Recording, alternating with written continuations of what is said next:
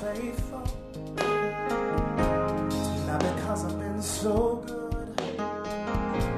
You've always been there for me to provide my every need. You were there when I was lonely. You were there when I was in my pain, guiding my footsteps, my shelter from the rain. And it was you that made all my life complete. You are me, my everything. That is why I sing. Jesus, I love you because you care. And I couldn't imagine if you weren't there. Jesus, I love you because you care. Oh, I couldn't imagine if you weren't there. You're the joy of my salvation. You're the peace in my storm. Oh, see, your loving arms protect me. You're the shelter from all harm. You're the Alpha and Omega, the beginning and the end. Oh, you've been my strong tower, and she my dearest friend. And it was you that made my God believe. You are my everything, and that is why I say, come on, Jesus, I love you because you care. Oh, and I couldn't imagine if you weren't there. Jesus, I love you because you care for everything you've done. Oh, all through the hard times. Sing, Jesus, I love you. Jesus, I love you because you care. And I couldn't imagine if you weren't there.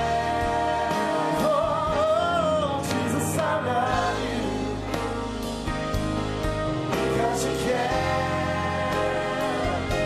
and I couldn't imagine if you weren't there. Oh, see, you're the joy of my salvation. You're the peace in my storm, oh God, yeah. And all your loving arms protect me. You're the shelter from all harm. You're the Alpha and Omega.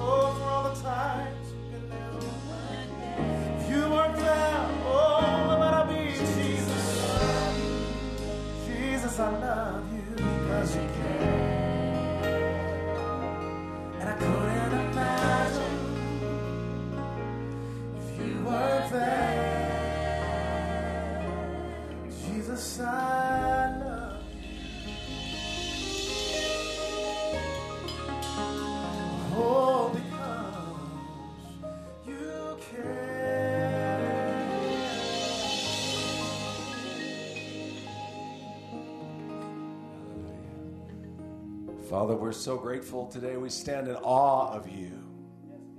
We worship you, Lord God. We worship you because you're the one who's worthy. Jesus, I think how all those stripes were laid on your back. And for the joy that was set before you, you endured the shame. You paid the price, Lord, in order to have relationship with us for all of eternity. How could we not praise you, Lord God? How could we not worship you? So blessed, Lord, to be here today, sons and daughters living in your house, Lord God. We're so grateful to be containers of the very presence of God. No longer having to go to the temple, but Lord, you came to us. And now, Lord, it's in you that we live and move and have our being. So, Lord, we give you all the glory today, and we thank you that you've called us out of darkness into your marvelous light to show forth your praise, to declare the goodness of the Lord in the land of the living. And, Father, we bless you today that we can live in a lifestyle of healing and health. And we give you all the glory and all the praise for it. And everybody said, in Jesus' name, amen. Amen. Hug a couple people before you're seated. Praise the Lord. Tell somebody you're glad they're here, that they are the blessed and the healed of the Lord. And again, we want to welcome those of you who are watching on the internet. Thank you so much for being a part of our healing school today. Praise the Lord. It's a very special day for us as we celebrate 2 years. We'll tell you more about it here in a minute. Carly Teradez is coming at this time to give us some wonderful praise reports.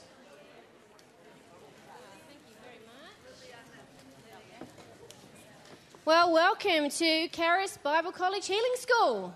You made it. Good job. And this isn't any healing school. This is a very special healing school this week, isn't it? And Daniel, why is it a very special healing school? That was your cue. Okay, well, I'll tell you anyway. It's our 2nd anniversary of healing school. It's a birthday today. Isn't that neat? This time during campus days in 2011, we had our very first healing school, and now we are 2 years old and all grown up. I'm so proud. God has done amazing things beyond that we could even ask or imagine. It's been wonderful. Before we get started here today, hopefully you should have received, or if you did not do this online when you registered for campus days, if you did, don't worry about it. But otherwise, if you didn't register online for campus days and you didn't check the box about healing school, we asked you to fill out one of these registration forms. So if you didn't receive one, if you know nothing of what I'm talking about, could you put your hand up and we'll get you a form, all right? If you've already done it, don't worry. If you need one, please take one. And if you could fill it in for us. And when we take up the offering in a moment, we'd ask you just to pop them in the offering bucket, okay? And all this is in order for you to participate, there's a little place for your information there and just a little disclaimer at the bottom that we ask people to sign in order to participate in Healing School. And your information is very safe with us. We're not going to sell it to some mail order catalogue. It's just for our own benefit, all right? We're not going to do anything with it. We'll take very good care of it, so you can fill those in with confidence. Every week at Healing School, we like to give away product. We like to bless you. We're blessed to be a blessing. And so we like to encourage you with the word and with worship and also give you something to take home. So I've got a few things I want to give out today. You may have noticed if you came in our front entrance and there is a product table that's set out there in the foyer. So after the service here, if you would like to, you can go and have a look at that. The couple of things I want to draw your attention to that are really neat. And this book is by Pastor Greg Moore. I know many of you will know who Pastor Greg Moore is. He is our director of the School of Ministry here at Charis Bible College, part of the third-year program. He's been a pastor of a church for many, many moons. I won't tell you, so you don't know how old he is. But he's written this book, and this is a powerful book. In here, it says there are 12 chapters in this book, and each of these 12 chapters shows a different way to receive healing from God. You know, everybody's different, and how they receive from God can be different. And God has 1,000,001 ways to get healing to you. Amen? Because healing is His will. It's for you. It is a free gift. It is not of ourselves. We need to receive it. But we can receive from God differently. And this book shows 12 different ways, 12 of the many different ways that you can receive healing from God. So Mike is my blessed intern. Blake and Caroline, if you would like this, if you're a guest, a visitor, not a student here, and you would like a book, ask and you shall receive. You've got to smile and look really keen. Biggest grin wins it. There we go. All right. And this book, this was really instrumental in our lives. This book is called God Wants You Well by a very famous person that you might know, Andrew Womack. Anyone know that? No? Well, anyway, you might hear from him later. But, you know, the reason this was so instrumental in our life was because we had no idea that God wanted healing, that it's God's will for us to be well. And until you really know how good God is and that he's only got good things for you, sometimes you can misunderstand God and think he's big and he's angry and he's mean and somehow he puts sickness on you to teach you something. And that's pretty much where we were. But, you know, when we heard a little tape that said for the first time, God wants you well. He's a good God and healing is for everybody, for now, for today, for everyone. His answer in healing for you is always yes. That rocked our world. And I know many of you have seen the testimony of our daughter Hannah. She had an incurable disease at 3 years old. She was sent home from the hospital to die. And this teaching turned us around. And she, with a week to live, she received a miracle. And she's 10 now. Amen. She's healthy as a horse. Praise God. And this teaching was really instrumental in us receiving that. So if you need healing or you know somebody who does, that's probably why you're here. And you'd like this, come on, Mike. All right, go long with this one. Go long that side of the room, yeah. No, people at the back, they never get anything, right? You come late, you get the cheap seats. Let's go long. You got to be here early, get the best seats. All right. And there's one other thing. I don't know whether you're familiar with this or not. This is our new product that we produced for Healing School. But we realized, all of our prayer ministers, we're going to call our prayer ministers up at the end and they're going to minister to you. But there was a training that we developed in order to train those prayer ministers. And every year we go through this training. And, you know, we've been so blessed. We've seen God work in such wondrous ways. And we've seen the importance and the effectiveness of training when you use the Word of God as a basis. And because of that, we had a lot of interest from people in churches, from Bible studies, just individuals that wanted to get a hold of that training. And so we filmed it. We filmed the training that we do, the exact same training that we do with our prayer ministers. We filmed that and we put it together in this binder. We call this the Prayer Minister Training Manual. And it has a 60-page manual with it. I'm not going to be able to hold this all up without dropping it all because I need another arm. But there is 8 DVDs in there of the training sessions, and there's Daniel and myself and my husband Ashley that are on there, and then there is that 60-page manual that goes with it, and it's just packed full of the Word and practical advice. There's also a bunch of testimonies in the back that we've seen people healed of all different things here at Healing School to encourage you. And, you know, I just want to just really bring your attention to this because we have seen really good results from it. I know it's blessed a lot of people, and and we're blessed because we get to, you know, God has used us, but because of Andrew Womack and because of Charis Bible College, we're able to make this available to other people so they can go and lay hands on the sick and they shall recover. Amen. So this is designed to help you put the Word into practice. To be confident about ministering healing to other people. It doesn't matter whether you've never prayed for a worm. Okay, you can take this. It'll show you how to get from A to Z and raise the dead. Amen. So if you need this, you can. I'm going to give this. Can I give this one away? Is that Daniel? Is that right? Can I give this one away? Pardon? Give it to a church. Is there any pastors here? Who's a pastor? Okay, I need some help here, Mike. Find a pastor, but you've got to promise you're going to use it, all right? Train up your congregation, get them laying hands on the sick and raising the dead. Amen? All righty. So don't worry, we have more of these. You can buy them. They're out there on the table. So you can also order them online. And, you know, another thing we like to do at Healing School is encourage you with testimonies. Because the Word said that we overcome by the blood of the Lamb and the word of our what? Testimony, okay? Not your neighbor's testimony, but your testimony. Everyone has a testimony, and it's powerful, and no one can tell it like you can. Amen? So I'm going to ask, where's Marilyn and Drew and Kathy? Marilyn and Drew and Kathy, come on down. The time is now for such a time as this. Okay, we just got back from a mission trip to the UK, to the United Kingdom, my homeland. come on down here. Wonderful. I'm going to come down to your level. Drew, you can stay down there because you're really tall. You make us all look really small. But, you know, these second year students were some of the people that went on our team, and we started the first healing school in Northern Ireland. So we were privileged to be a part of that. Amen. And we saw some amazing things. Some great healings. And all of these ladies and gentlemen here, there was, I think, 12 of us all together. We prayed for people in healing school. And I just asked these for you to come up and share some of the miracles and the healings that they saw when they were there. So briefly, if we could just go down the line and just, real brief, give us the Cliff Notes version of the miracles. I know it's kind of hard to say, isn't it? Put a miracle into a Cliff Note, but there you go. This is Marilyn. Hi. Okay. Lots of things. A lady who was having a real hard time seeing, we prayed, and then the very next day she said that her vision had really increased and she was doing just so much better.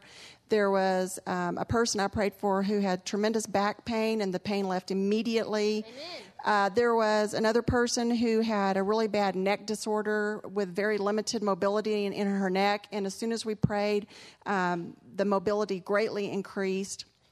And there was a lady whose one leg was shorter than the other, and we prayed, and then we measured the legs again, and they were exactly even. And that lady also was taking medication for schizophrenia, and then we prayed for that, and she just immediately felt the peace of God all over her, and her countenance immediately changed. She was a completely different person after that. I'm believing that right now she's off that medicine already. Amen. So lots of good things. Amen. Hi, I'm Kathy. This was really a life-changing experience for me. A wonderful lady came up to my husband and I, and she had arthritis in her hand, and she had just come back from her doctor, and he wanted to give her medicine that had really bad side effects. And so instead, she decided to come to healing school. And we know there's no bad side effects with God.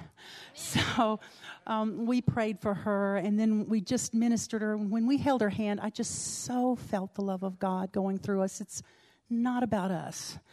And just within a couple of minutes, she goes, "Oh, my hands, they don't hurt anymore." And that was huge for me because I've always been scared to pray for people because it's always been kind of about me and my lack of understanding and not thinking I'm mature enough in the Word. But by golly, it's not about us.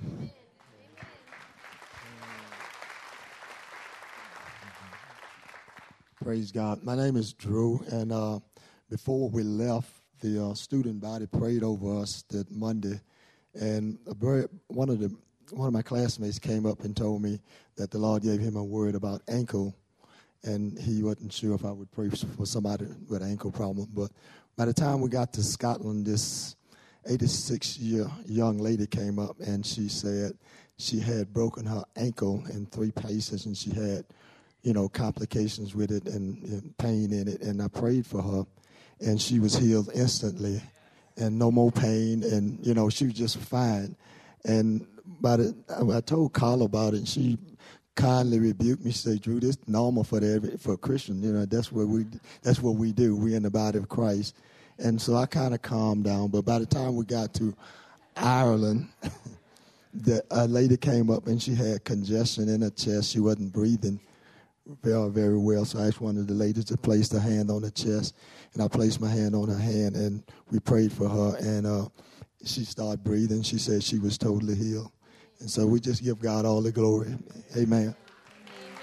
Thanks, guys. Thanks. That's awesome. That's awesome. Amen. Healing is normal. If you're sick, it's weird, right? It's weird for Christians to be sick. Healing is normal. It's for us. It's for now.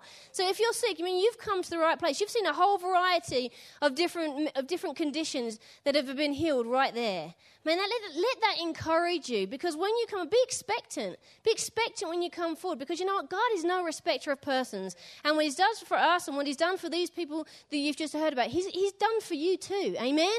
So you come forward. You don't come up here wondering if God's going to heal you, if it's His will, if it's your lucky day, if you've won the lottery, if your number's up. You come down here and take the healing that's yours. Amen? Amen. Daniel, are you coming now, or are we going to have Ashley? All right, wonderful. We're going to give you an opportunity to give right now. My husband's going to come and take up the offering. Amen? Wonderful. Thanks, Carly. So I want to welcome all the online viewers. You know, we have about as many people online as in the auditorium right now. Isn't that neat? So, amen. So we have people online, I know for a fact, watching all around the world. So if you're online now and watching us, we want to welcome you, want to make you feel part of Healing School. You can go ahead and press Ask a Question button, and you can, I'm on this camera. Okay, I'm looking at the wrong camera. This camera. Hi. So you can go ahead and email us. You can press that Ask a Question, and you can email us, and we'll get them emails. We'll get them questions. We want to welcome you. I know for a fact that we've got other campuses, other Charis Bible College campuses watching. I believe Houston's watching, Atlanta. We want to welcome you, and thank you for tuning in or clicking on. And we appreciate you being here, so welcome. And for all you guys here, welcome. If this is your first time at Healing School, this is Charis Bible College Healing School, praise God. This is the headquarters for Andrew Womack Ministries, and we meet every Thursday at 1 p.m. Come rain or shine or a little bit of snow. If there's a lot of snow, we might cancel it. You can check our website, charisbiblecollege.org, charisbiblecollege.org. There we go. You can look us up there. And also, if you're going back out of state, if you're leaving here and you're going back home somewhere, then don't forget about us. You can log on and watch us live, 1 p.m. Mountain Time on Thursdays. You can watch us live streaming. If you're unable to watch us on live on the internet, then you can go ahead and go onto the archives. You click on Watch Charis Live. There'll be a little section down the left-hand side, and it'll be archives. And we have over 2 years' worth of healing schools archived there that you can watch free of charge. So if you need a healing, or if you've got a friend that needs a healing, then you can go ahead and click on there, and you can watch as many healing schools as you want to watch. We have Daniel Amsters, obviously, teaching on there. We have Pastor Greg Moore, Pastor Dwayne Sheriff, Pastor Bobby Andian, Pastor Lawson Perdue. There's some great people on there. Even my wife's teaching on there. So you'll love it. That's a great resource for you to go and use. I encourage you to use that. Part of Healing School is we always take up an offering in this time. If you feel led to give, if you want to give, then you're welcome to give. We have envelopes here. The ushers are going to hand out envelopes. If you need a receipt for your cash giving, or if you need to give by debit or credit card, then you can use one of these envelopes. We make our checks payable to CBC or Charis Bible College. That's CBC or Charis Bible College. And the entirety of this offering is going to our student mission fund. And our students, you just heard 3 of the testimonies up here, they go and change people's lives, praise God. They go out all around the world and they change people's lives. So this money, the entirety of these monies are going to go into the Student Mission Fund, which pays for students to go out on mission trips and pray for the sick, lead people to the Lord, do all sorts of amazing things, praise God. So you can go ahead and grab an envelope. I want to tell you a quick story. As you know, my wife was leading the UK mission trip the last couple of weeks, and I was on my own with the 3 children. Okay, there we go. Thank you. That's what I was looking for. Thank you. And I get some sympathy. This is pretty pathetic, I know. And we were also moving house, and we was actually going to move house the week after Carly came back from mission trip. But I thought, wouldn't it be neat? We'd already bought the house. Wouldn't it be neat if I moved house before she got back as a surprise while she's on mission trip? So now I'm on my own. 3 kids. I'm not just doing a full-time job. I'm actually doing 2 full-time jobs because everyone who would have gone to college throughout the 2 weeks just came straight to me. So I'm doing 2 full-time jobs, got 3 kids on the go, 2 different school runs to do. I'm coaching soccer. I'm doing all these other things, and I'm going to try and move house. Praise God. And let me tell you, I may have bitten off more than I could chew. Okay? Because this house was a repossession house. It also needed decorating top to bottom. Floors, walls, everything. So I realized I couldn't do it on my own. So what I did was I got a team around me, praise God. And some of them were paid help. Some of them were people I knew that were decorators and plumbers and all different people. And I got them in and got them to quote me for how much it would cost. And they went ahead and did the work. I also had some friends, some very good friends, very, very good friends, praise God, help me move house secretly. And then sure enough, at 11 p.m., she arrived back from England. She'd been flying or traveling 24 hours. I'm not quite sure how you can fly for 24 hours from England to here, but they did one of these flights where you go via everywhere to get here. Praise God. It was quicker to walk probably. But she got here in 24 hours. I picked her up at 11 p.m. She's tired. I said, let's go home. So I'm heading to the old house. And I said to her, I even got in the wrong lane on purpose, heading to the old house. I said, hey, let me show you the new carpet I had put in. So she goes, I'm tired. I said, no, come on, let me show you the new carpet. So I got into the other lane, took her into the house, and sure enough, she was all moved in, praise God. All the furniture done, beds made, everything done, praise God. So I got some good friends, amen. Amen. But I say all that to say this, okay? Deuteronomy 8:18. You'll know it. Let me read it to you. Deuteronomy 8:18. It says this: "You shall remember the Lord your God, for it is he who gives you the power to get wealth." God gives you the power to get wealth so that you can spend it on yourself, buy what you want, get new cars, new clothes, new things like that. Whoa. Hang on. I got the wrong translation here. Let me start that again. He gives you the power to get wealth that he may establish his covenant. That he, God, may establish his covenant on earth. See, I had a big task to pull off. I had this big secret move to pull off. What did I do? I got people to help me. They come alongside me and they started helping me. If they didn't help me, we would still not be moved. The house would still not be decorated. It would be a mess. But I got people alongside me to help me. Let me tell you, when you prosper and you start giving, you are helping God establish his covenant on earth. It seems like a funny concept. You think, well, God Almighty. No, he's chosen to limit himself that the gospel comes through us. The gospel comes through people. You know, and I won't go there, but Romans 10:14 talks about how will a preacher go and preach to people? How will someone go and tell people about the goodness of God unless someone like us send that person? It takes money to fly around the world. It takes money to go on television. It takes money to run churches, to run ministries, to run Bible schools. It takes money. Money's it's the least thing. But it's a tool that God uses or we use to help God establish his covenant. And I'm telling you, the more we prosper and the more we start believing God for finances, the more we start giving, we can help God establish his covenant, praise God. We can help that God's covenant be established on earth, the love of God be established on earth by a meager thing like finances. So if you're one of these people that say, well, I used to be like this, just enough for me, just me and my four, I don't want to be one of these people that has lots of money. Okay, I've changed my thinking, praise God, because now I realize I want lots of money so I can give it away for the gospel, praise God. I want lots of money so I can give it away to the gospel so I can help God establish his covenant, praise God. So remember this, it's not about you, it's about God establishing his covenant on this earth, praise God. It's not about you, it's about God establishing his covenant. As we give today, you are helping God establish his covenant by sending missionaries, preachers if you like, around the world to tell people about the goodness of God. So let's give him faith today. You can go ahead and receive the offering. I'm going to pray. Father God, I thank you for this offering. I thank you that every dime that goes in this offering, Lord, is going out to spread your gospel, Lord. It's going to establish your covenant here on earth. And we pray for a harvest of souls, Lord. We pray for a harvest of people that are going to hear your goodness. They're going to hear about your word and are going to respond, Lord, in Jesus' name. And I thank you that everyone who's giving today is going to be blessed back. I thank you give seed to sowers. And Lord, these people are sowers. You're going to give them more seed so that they can sow some more, Lord. And we thank you for this in Jesus' name. Amen. You can receive the offering. And now the director of the Healing School, praise God, the one and only, Daniel Amsters. Thank you, Ashley. I tell you what, I sure appreciate Ashley and Carly Teradez. They are such a blessing in helping us in our Healing School. And also I want to honor Mike and Caroline Hesh, who have been our Healing School interns this year. Would you guys stand up? Praise the Lord. In fact, Mike, come here real quick. You didn't know I was going to do this. Put him on the spot real quick. How many of you have seen Mike's testimony on Healing Journeys? It is an awesome, awesome testimony. And Mike, I just keep thinking about the picture when the tumor was at its biggest.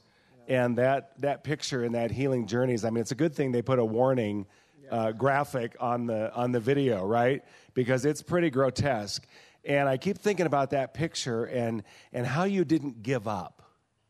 I think that's what really just blesses me so much, that here this big growth was on your chest. It was visible to you every day, and it smelled. It looked terrible. You know, everybody was telling you, go get it cut off, or whatever they were telling you. Tell us what happened inside of you that you chose to go the direction that you went. Well, you know, the main thing was I had no guarantee with the medical profession. It was like my pastor told me to go and get it diagnosed, and I went, and I saw the fear on their face. And when I saw the fear in them, it was like, wow, they see this all the time, and they're afraid. I should be afraid. And then I became afraid. And yeah, you know, there. But anyway, the thing that it was most impressed upon me that made me stick with the word was the guarantee. Proverbs 4:20 through 22 was my guarantee. It says, my son, attend unto my words. Incline your ear unto my sayings. Let them not depart from thine eyes, but keep them in the midst of thine heart, for they are life to those that find them, and health to all their flesh. And that was the guarantee. Yeah. And to me, it was like, okay, these guys are afraid. God's not afraid. He's given me a guarantee, so let me see. I'll stick with God. Amen. And it worked. Well, and obviously it worked. And you know what's so cool now is I see you carrying a pen all around in your pocket. Yeah, I can get to it. You couldn't have done that before. I just had to slip it in my bra.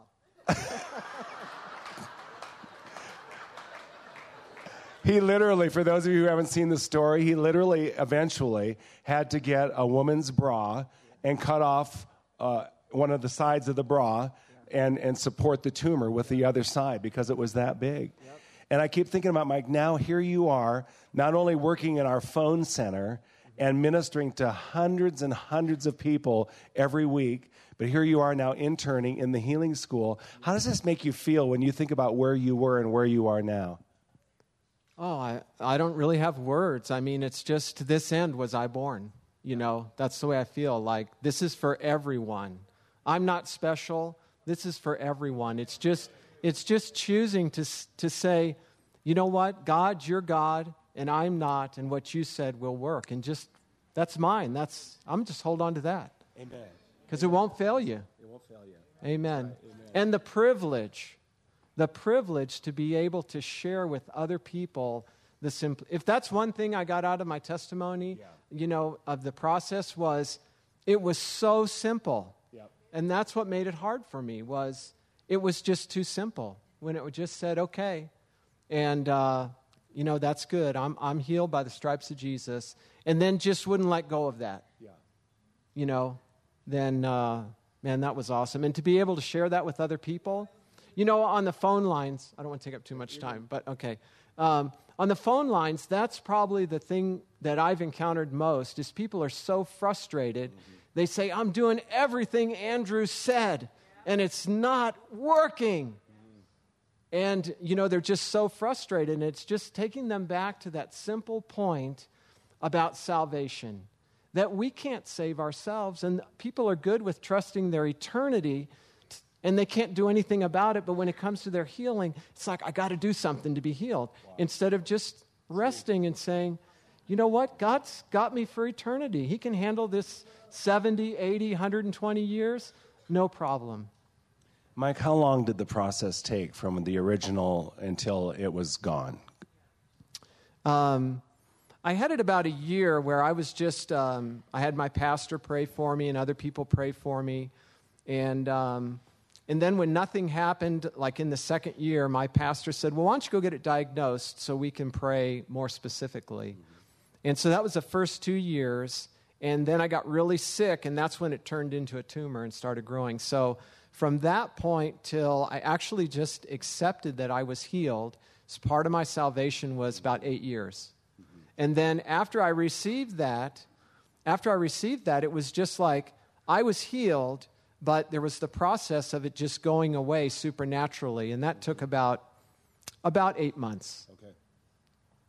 That's awesome. Would you say with me, Mike, thanks for not giving up. Amen. Let's just praise the Lord for this. Amen. Hallelujah. I'm telling you, we are so blessed. Today is our second birthday for the Healing School. We went public with the Healing School after about 6 to 8 weeks of training 2 years ago. And so today, during Campus Days, we actually celebrate our second-year anniversary, or second-year birthday.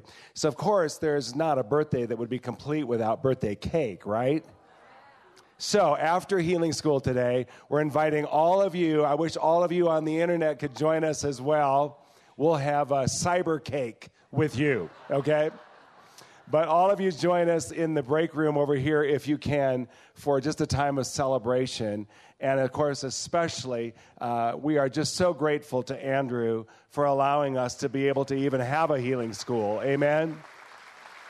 Hallelujah.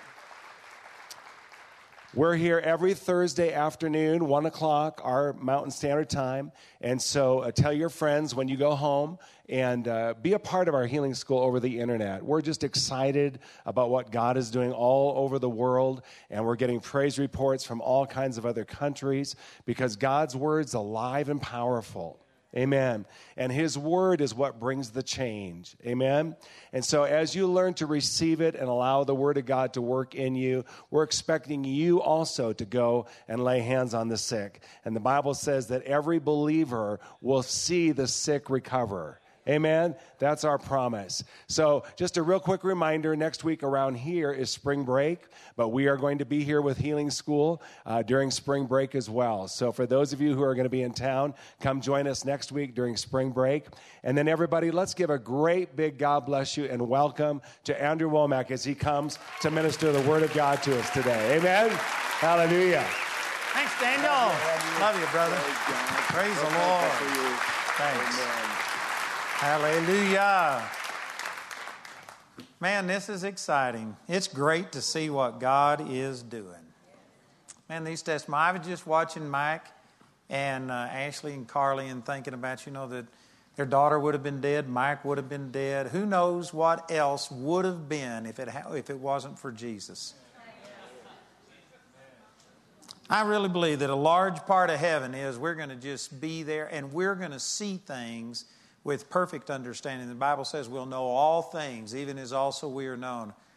And we'll see how God intervened and how so many things were changed that we didn't even recognize. It's just amazing. This morning, Stephen was talking about March the 23rd, 1968, when the Lord changed my life. And if it hadn't been for that, none of us would have been here. I mean, we'd have been doing something else, but we wouldn't have all been here. And just one little thing can change everything. It's amazing.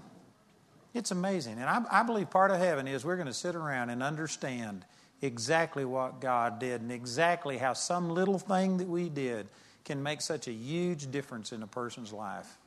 So what a great deal. And I'm excited about the healing school. We had a desire to do this for many years. We even talked to one guy about hiring him full time to come and do the healing school, and it just wasn't right.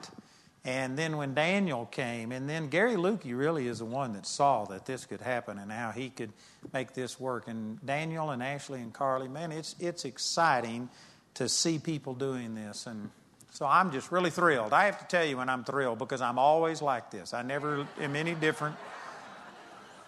I have to let you know when I'm excited, but I'm excited. Amen. So this just really, really, really blesses me. Let's turn over to 2 Kings chapter 4.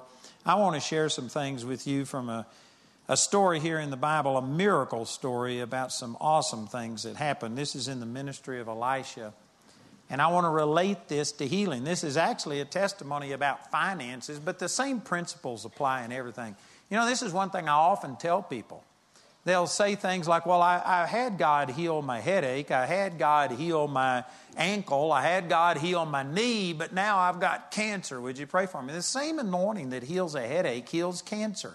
And it doesn't take any more anointing of God to heal one thing than another. There's no difference. And sometimes I'll pray for a person and they'll say, pray for my back. So I'll pray for their back. And they say, now I've got a heart problem. And then they'll say something else. And I'll say, hey, is there anything else? We can get it all at one time. It's not like there are different anointings for different things. The same power that heals a headache, heals cancer, opens blind eyes, opens deaf ears. It doesn't take any more power of God to heal what the people call incurable disease or something than it does something that's insignificant. The only thing that is different is not the power of God that's needed. It's the amount of unbelief that we have attached to it. And most people aren't scared of a cold, of a headache, the way that they're scared of cancer. That's what makes things different. That's why it's harder to overcome things. That's a whole other teaching from Matthew chapter 17. Jesus' disciple says, why couldn't we cast this demon out? And he says, it's because of your unbelief. He didn't say it's because you don't have enough faith. If you've got enough faith to be born again, you've got enough faith to see the dead raised, to see blind eyes open. You don't need more faith. You don't need a special anointing. You don't need somebody that's got a great anointing on them. All you got to do is get rid of the unbelief associated with it.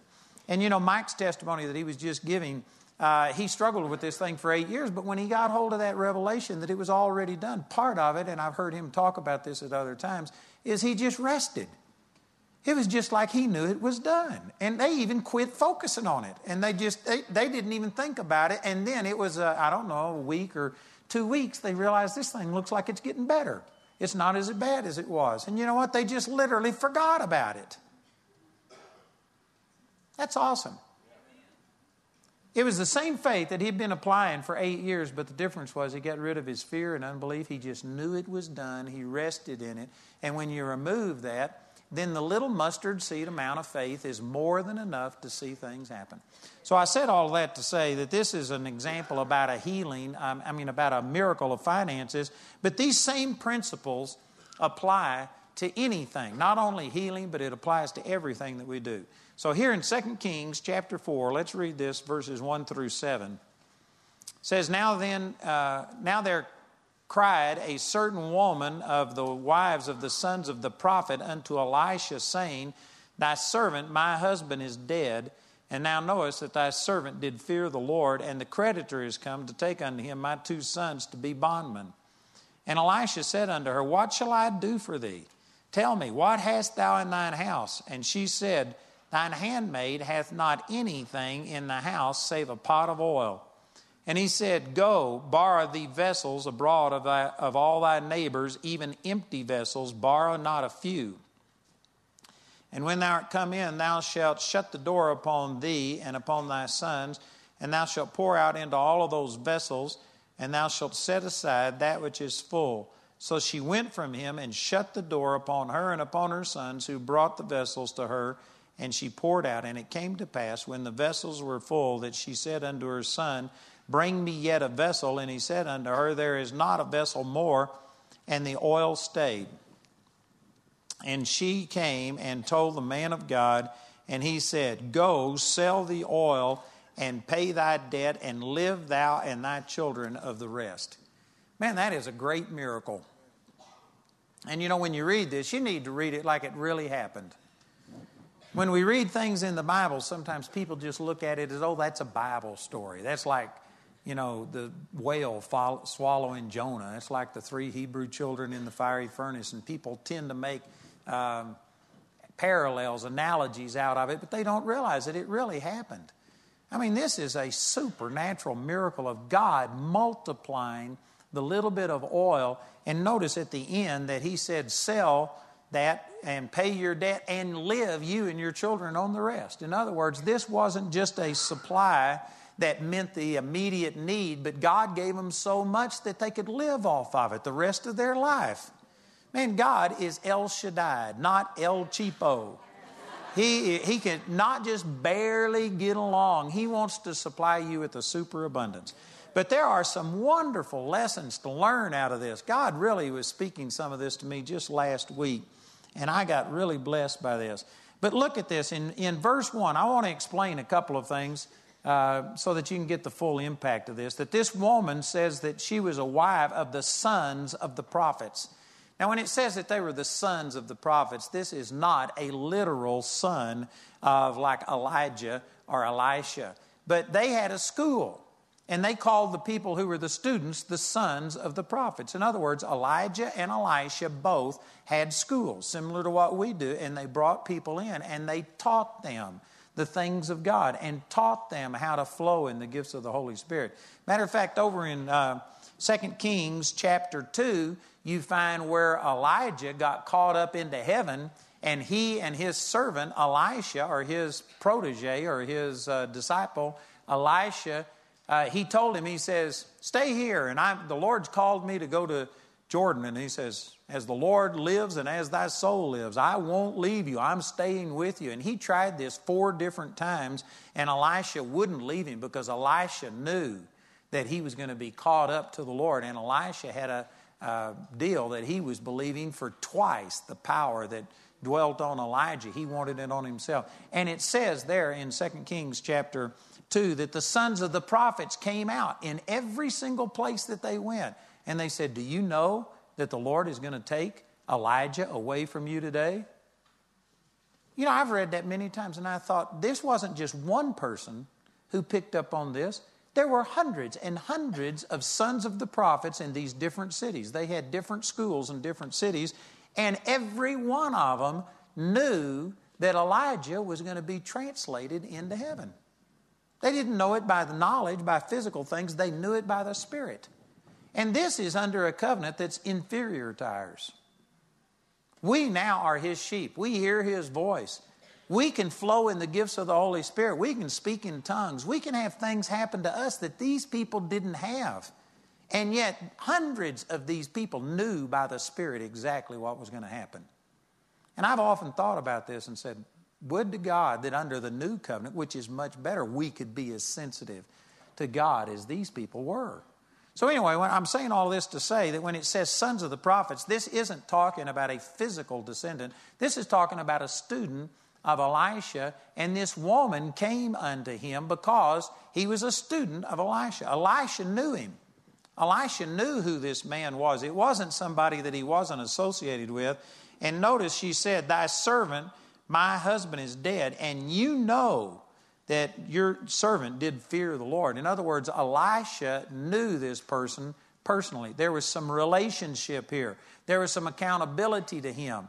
They were his disciples. And this woman said unto him, the creditor is come to take my children, to take unto him my 2 sons to be bondmen. Now, sometimes we don't relate to this because, you know, nowadays if a person has first of all, we don't look at debt the way that they did. I mean, people go in debt when they don't need to go in debt. People think debt is a good thing. There are people that don't even have a credit rating that will go in debt when they don't need it just to pay their bills so that they can get a credit rating. Most people look at it as being good. In this society, it was not good. They didn't do things on debt. Matter of fact, the Lord said in Deuteronomy chapter 28 that one of the blessings of God is you will lend and you will never borrow. It was a curse to borrow. It says this in many places in Scripture. Proverbs chapter 6, the borrower is servant to the lender. And you know, the things I'm saying right here are kind of weird to most of us. Most of you are sitting there in your mind saying, well, that doesn't apply to us today. It's not right. See, we have a different attitude about debt. But back then, when you went in debt, it was serious. And if you didn't pay your debt, like they could either come take you for a slave, but if you died, then they would come and literally take your family and they would make them slaves until they paid off the debt. Today, if a person dies, the debt basically is over with. But you know what? In that day and age, that if you didn't pay your debt, they'd come take your children. So this was an unusual situation for this guy to be in debt, and he died. We don't know what he died from, but the woman came to Elisha, and also you got to recognize that women didn't work the way that they do today, and it was harder for a woman to make her own way, and so she was kind of destitute. How is she going to pay her debt? And the creditor was going to come and take her 2 sons. So this was a crisis situation, and she came and presented it to Elisha, who she felt like some responsibility. This was a disciple of yours. You know he was a God-fearing man, and now we're about to lose everything, even my 2 sons. And she was basically laying this at the feet of Elisha to do something. Help me. You've got a responsibility. And look at Elisha here in verse 2. And Elisha said unto her, What shall I do for thee?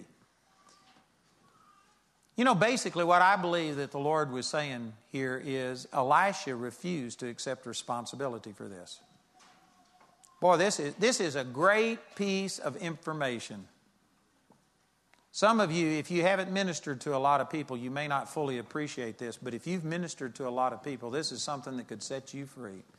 That you have people come who are in desperate situations, who look like they're going to die. They're coming and you're their last hope. And they want you to pray for them, to minister unto them. And they have a tendency to do this same thing and tell you how desperate it is and then just lay it at your feet like you do something. You help me. And because we have compassion for people, the easy thing to do is to say, all right, I'm going to pray for you and you're going to be healed. But you know what? I believe Elisha, when he said, what shall I do for you? That's not what he was doing. He was refusing to accept this responsibility, and he turned around and he says, what do you have? Instead of what do I have, what do you have?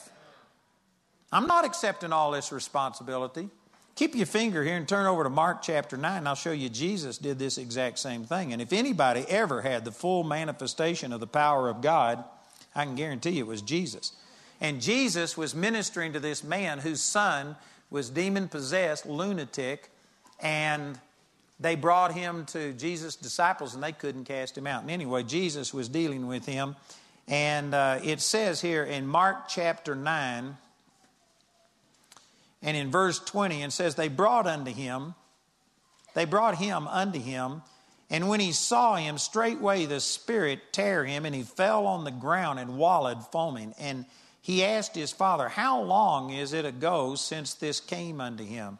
And he said, of a child. And oftentimes it hath cast him into the fire and into the water to destroy him.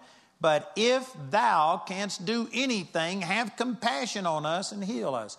You know what this father was doing? He was throwing all of the responsibility over on Jesus.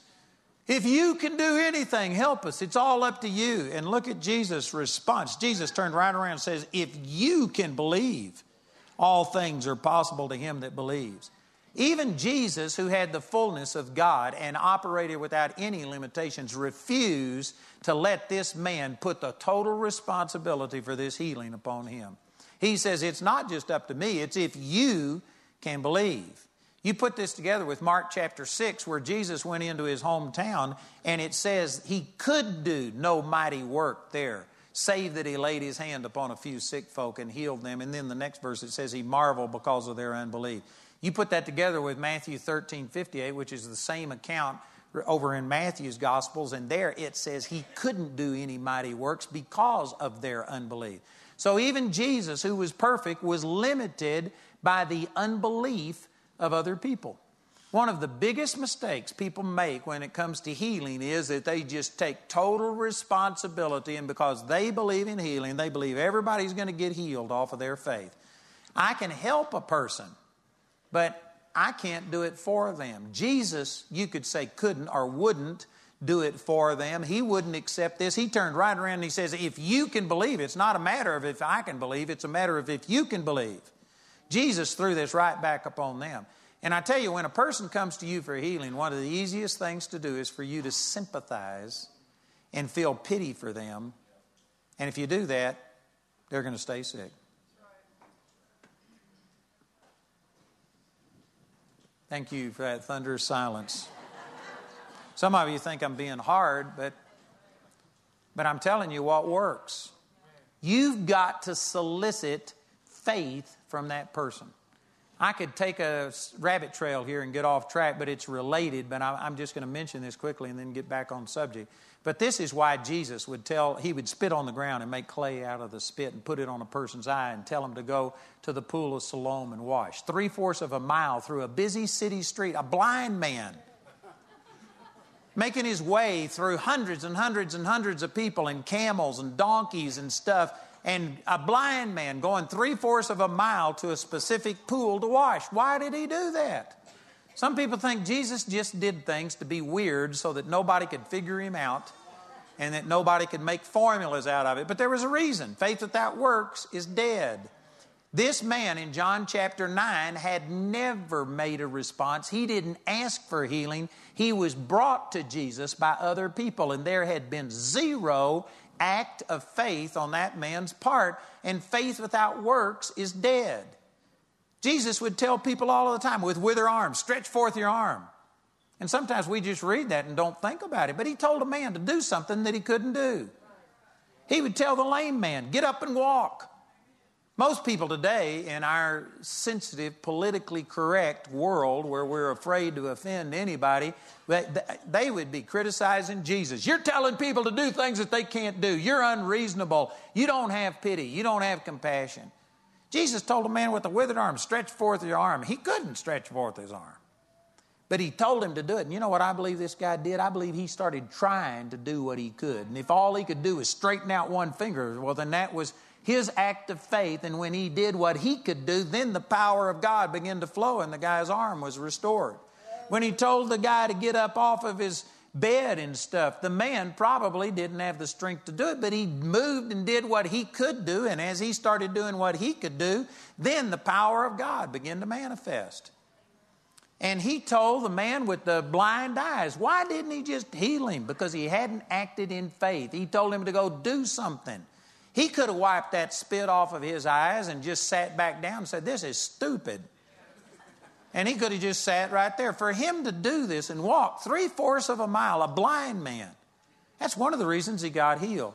And most of the time today when we pray for people, we're so compassionate, we're so pathetic is what it is, but we're so moved with compassion. We want to make it easy on people and stuff. You know what? Sometimes you need to tell people to do something. Amen. You know, I forgot who this was. Now, it's a good friend of mine was telling this story. I'm not sure. I think it's Pastor Dean Melton, this man that I mentioned this morning about the financial revelation, and he's just he will not compromise on the area of finances. And anyway, there was a woman that was, I forget all of the details, but there was a woman who wanted prayer at the end of the service, and Pastor Dean watched the offering, and this woman didn't give a single thing in the offering. Do you remember this story? But she didn't give any. This was in a foreign land. I think, anyways, in Mexico or someplace. And he watched, and this woman didn't give anything in the offering. But at the end of the service, she wanted prayer.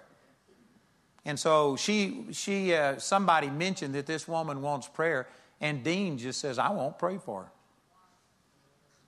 And they said, why not? And says, I watched her. She didn't give anything in the offering. They said, but she's poor. She doesn't have anything. He says, she's wearing a sweater. She could give her sweater. She could give if she wanted to. She didn't give. And this woman was hearing all of it. And he says, if you want to be healed, he says, come up here and give. And anyway, this woman kind of just sat there for a minute, and then she struggled, and finally she got up and started moving, and the whole church went wild. And she came up there and took her sweater off and gave. And he was wondering what's going on. Turns out the woman was blind and lame.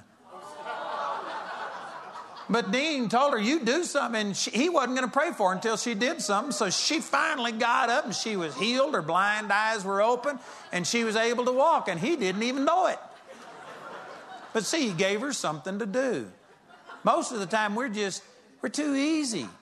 People need to be doing something. If you believe something, you need to act on your faith. And so anyway, Jesus says, I'm not accepting this responsibility. If you can believe, all things are possible. Do something. Act. Do something. And so that's what Elijah was doing when he says, what am I going to do for you? What do you have? He asked her, what do you have? And she says, well, all I've got's a little bit of oil in a pot. Now, it's obvious that he was asking a question, what do you have that will help meet this need? I'm sure she had a chair, she had a bed, she had a rug, or she had something. But he was asking, what of worth do you have? And you know, this woman looked at her situation and basically cursed it. What I have isn't enough. It'll never pay the need. And you know, this is really similar to what Stephen was talking about today. That the person who sees the butterfly, they're looking on the positive side of things and how beautiful it is. The person who sees that they're laying eggs and there's going to be caterpillars that eat the root of the, what was it? Rhubarb. That's also true. But it's just which side are you looking at? Are you going to look at the negative side or are you going to look at the positive side? This woman correctly evaluated things in just the natural, but she didn't see what she really had. This woman, her and her husband were in covenant with God. They were people that were believers. They had faith. And faith can take virtually nothing and make something huge out of it. Man, when God blesses something, little is a lot when God is in it. This woman was looking at the eggs, the worms, the caterpillars, not the butterflies. She wasn't looking at the positive side. And anyway, Elijah said, what do you have? And she said, well, she just evaluated things in the natural. And he told her, he says, you go borrow all of these pots. And you get these pots. And then here's another great point down here. He said in verse 4, and when thou art come in, thou shalt shut the door upon thee and upon thy sons and pour out. Now this is really significant. There's another miracle that happened in this same chapter, just down here in a few verses. Matter of fact, I'll give you the verse over here. This is when the Shunammite woman, she had helped Elisha and she built a house for him, and then one day her son died, and the Shunammite woman sat there and prayed for him, but eventually he died. And it says in verse 21 of this same chapter, and she went up and laid him on the bed of the man of God. Now that's significant because she didn't ask for this child. Elisha gave her this child as a reward and prophesied over her, and she had this child supernaturally. And she even told him, she says, don't lie to me. Don't get my hopes up. I don't want this unless it's God. And so Elisha is the one that prophesied over her. She got pregnant and had this child, and she laid the child on the bed of the man of God, and she shut the door upon him and went out. And then she got on a donkey and she rode to Mount Carmel and got Elisha and brought him back. And she didn't even tell her husband that their child had died. She didn't do anything. She laid him on the bed and she shut the door. Think about this. How many of you, if your child died, that you'd be able to leave him and shut the door and leave and go to a place where you knew there was help? Most of us wouldn't leave that child. We wouldn't do any. We would stay there and experience the full measure of grief and sorrow and everything. There is something supernatural about being able to just shut the door and turn your back on that and walk away from it. And he told this woman over here in the first part of this 4th chapter, he says, you get all these vessels and you and your sons get in there and you shut the door. You know what I believe the significance of this is? He was saying you got to shut out the unbelief. You got to stop other people. If Elisha was just really wanting to bless this woman, did you know that it would have actually, they could have gotten a bigger supply if they would have just gone to the merchant that they eventually sold all of this oil to. Just go to the merchant. He's bound to have had hundreds of pots. He had much more capacity than she could get with just borrowing some vessels from her neighbors. Why didn't he send her to the merchant and just take her little pot of oil and start pouring it out until she filled 100 vessels or 200 vessels and then sell all of that? It's because the unbelief of other people affect your miracle. Jesus couldn't do many miracles in his hometown because of their unbelief. And I'm telling you, one of the things that I see lots of times with people who are sick is that they surround themselves with family and friends who love them and they mean good, but they're going to give nothing but pity. They're going to sit there and talk about, oh, it's so pitiful. It's so terrible what you're going through. We feel so sorry for you. And you just surround yourself with all of these people that may have some compassion, but they don't have any answers. And you know what? You've got to be able, if you're going to receive your healing, you're going to have to stand up on the inside and you're going to have to start doing something and looking at things differently. And you're going to have to shut yourself off from the unbelief. You're going to have to stop some people. Stop some things.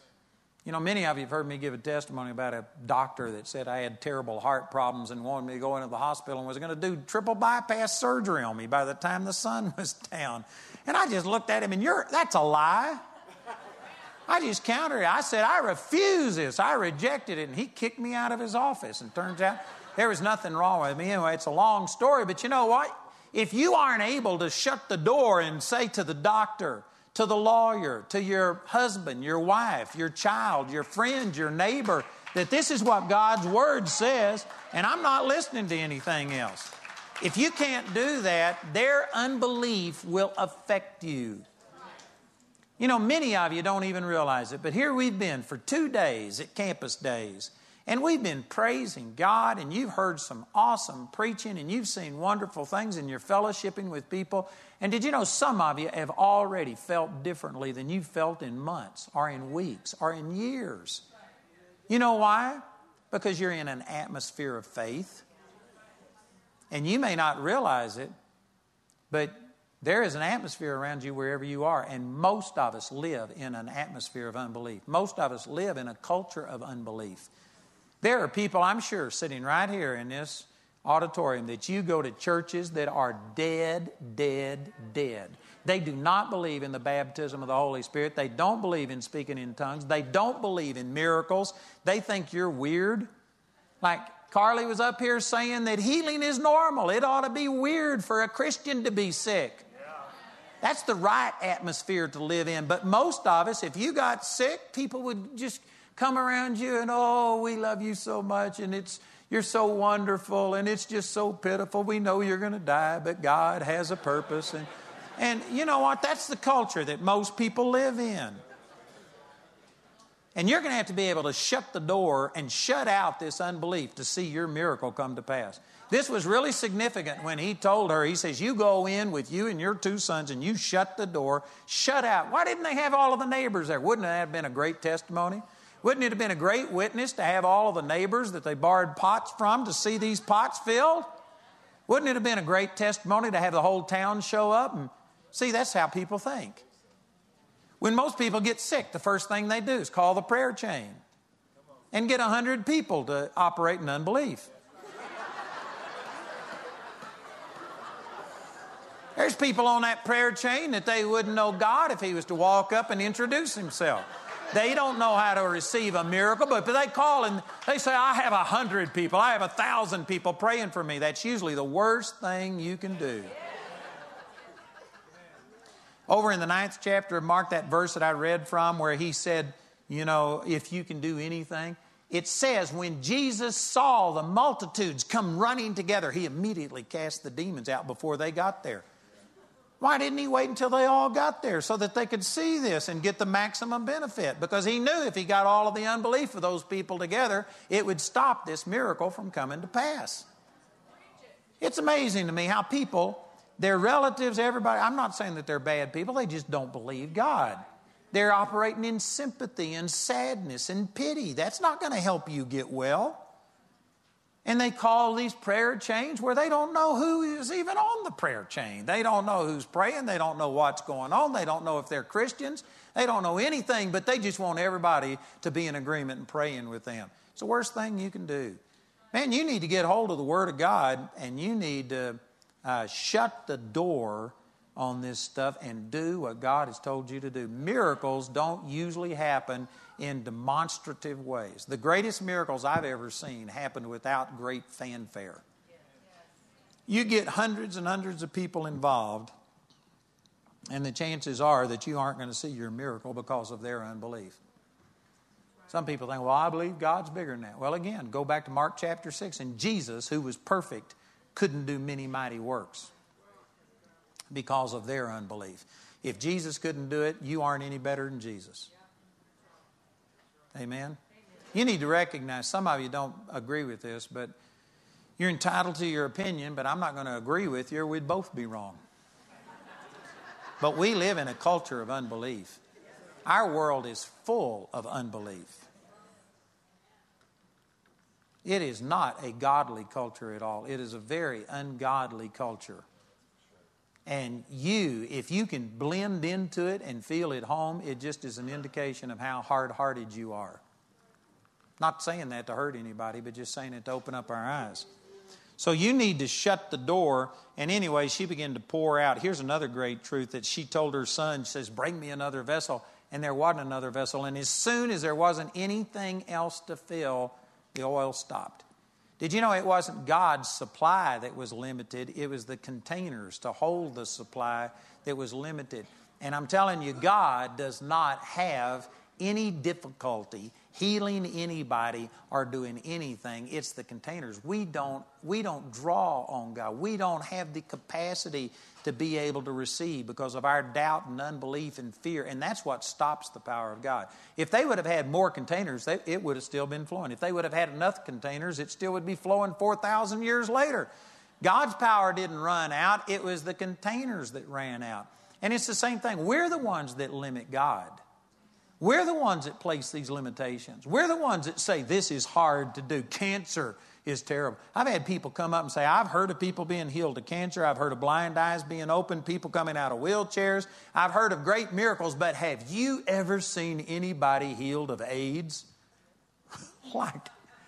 Like AIDS is somehow or another a notch above this. And we know God's power is able to do this, but not AIDS. You know what? That's limiting God. That stops the flow of His power when you start recognizing this. Carly also said that God's above every name. Or maybe that was Greg or somebody today said it. But God's above every name. If you can name it, if the doctors can put a name on it, God's bigger than that. You're the one that limits God. And you need to work on your limitations, not on God's ability. It's not God that needs to be pleaded with. But here's the main point that I was wanting to get from this, is that Elisha refused to accept the total responsibility. And he says, what do you have? It's just like Stephen was saying today. Every one of us have a story. You have better things on the inside of you than what you realize. And most of us look at the things that haven't happened yet. We look at what we don't have instead of what we do have. And we start taking the things and we evaluate it in a way that it's insufficient. You know, I could make a million applications of this. But I was an introvert, couldn't talk to people in all of this, and God called me to stand in front of hundreds and thousands and millions of people and preach the gospel. God will call you to do something that you can't do. And my first thing was to say, God, I can't do it. And I mean, it's a miraculous thing, but the Lord woke me up in January of 1973 in an apartment complex in Kingsley Place Apartments in Dallas, Texas, and woke me up in the middle of the night. And I just laid out before God for hours. And finally, He says, I'm giving you whatever you want. The same choice that He gave Solomon. And He says, I'll do whatever you want. What do you want? And I said, God, I want the ability to speak in front of people and to share your word. And He touched my mouth and He put His words in my mouth. And He led me to this scripture in Jeremiah chapter 1, where it says, before I formed you in the belly, before you came forth out of your mother's bowels, I sanctified you and I ordained you to be a prophet unto the nations. And Jeremiah says, behold, Lord God, I'm a child, I cannot speak. And God said, say not, I am a child, for you will go to all of the people that I send you, and you will speak the word that I give you. And boy, God spoke that to me, and He says, don't you ever say you're a child. Don't you ever talk about your inability. Now see, I had a choice. The same thing that this woman had. God appeared to me. God spoke to me. God said, He put His word. Jeremiah 5:14, that's another verse He gave me that same night. Because you speak this word, I will make my word in your mouth fire, and the people wood, and it shall devour them. God told me, He touched my mouth, put His words in my mouth. He said He made His word in my mouth fire, and it would devour them. Now, I had an opportunity. Am I going to look at what God says, and am I going to evaluate myself and my ability to do things on what God says about me, or am I going to go by what I've always said about me? Am I going to say, behold, Lord God, I'm a child, I can't speak? God said, don't ever say it. And the next verse says, if you do say it, I'll confound you before the people. And I tell you what, I had a deathly fear of standing in front of people and talking and saying something stupid. Most people do. I've actually seen surveys that most people fear speaking in front of others more than they fear death. Yeah. It's true. I've had people that quit our Bible college because in the second year we make you stand up in front of your classmates and give a 10-minute talk. And there's people that quit school over it. They love school, but they weren't going to stand in front of people and talk. Did you know that it's the same thing when God says, what do you have? Are you going to look at yourself in the natural? Did you know when this woman looked in the natural, she didn't miss it. It was true that all she had was a pot of oil. But it wasn't true that that wasn't sufficient. With faith in God, with His anointing and with His power, what she had was more than enough. Did you know that those other pots didn't have any oil in them? It was the oil that came out of her pot that supplied her need for the debt and gave her enough that she could live for the rest of her life. She did have enough. Are you going to look at things positively or negatively? Are you going to look at the butterfly or are you going to look at the caterpillar? Are you going to look at the good? I've so many people come to me and they've got a great testimony, but it's not complete. Maybe they still got a little bit of pain. Maybe they still got partial problem. And there's some people that I guarantee if they got 99% healing, they're going to focus on that 1%. They're going to say, why wasn't it 100%? How come I still have this? Instead of looking at what God has done. We are just negative to the core. This is fallen human nature. We tend to evaluate everything totally wrong. And Elisha was saying to this woman, I'm not accepting responsibility for this. You can do this. You got faith in God. What do you have? Do something with what you have. And he had her pour out this oil. Look over in the 6th chapter of Mark, and here's the exact same thing in the ministry of Jesus. This is Mark chapter 6. Jesus had an instance where there was 5,000 men, not including all the women and children. They had been with him all day long. It was nearly evening. It was getting towards evening, and his disciples came to him in Mark chapter 6. And in verse 35, it says, and when the day was now far spent, his disciples came unto him and said, this is a desert place, and now the time is far past. Send them away that they may go into the country round about and into the villages and buy themselves bread, for they have nothing to eat. And he answered and said unto them, give ye them to eat. And this is a big statement. You know, if you read this in one of the other accounts, this is also recorded in Matthew and also in John. If you read it in one of the other accounts, it says, they need not depart. Give you them to eat. You know, the church today doesn't understand what God has given us, and so people are coming to the church. And if you were to bring a sick person that is, terminally ill to the typical pastor today, the pastor says, well, have you been to the doctor? What can the doctor do for you? Have you taken this medication? Have you done this? I'm not against doctors. If it wasn't for doctors, all Christians would be dead because they hadn't been believing God. So I'm not against doctors, but I'm saying that the average pastor today, the default thing is do something in the natural. Go to the medical profession. Take this pill. And yet the Bible says you go heal the sick, cleanse the lepers, raise the dead. They don't need to depart. We ought to leave the doctors for the people that don't know Jesus. People that know Jesus, you don't have to take pills. You don't have to go to the doctor. You don't have to do these things. You can receive supernaturally directly from God. I'm not condemning you if you don't, but I'm saying you're missing out on God's best. It's not let the natural realm handle everything that they can and only in the difficult cases trust God. That's the reason people are in such a mess, because they haven't ever learned how to exercise their faith. They don't trust God for a headache. They go to take a pill for a headache. You take a pill to get you up, a pill to go to bed. You do all kinds of stuff. And then when something that the doctors can't handle happens, all of a sudden now you're going to believe God. And you've never believed God for a headache. You've never believed God for a cold. You've never believed God for anything. It's not going to work that way. You need to start trusting God.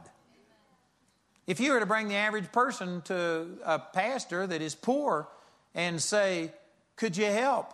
The average pastor, well, have you been to, have you taken food stamps? Have you been down here to the community care center? Have you been over there? And they will refer them someplace else.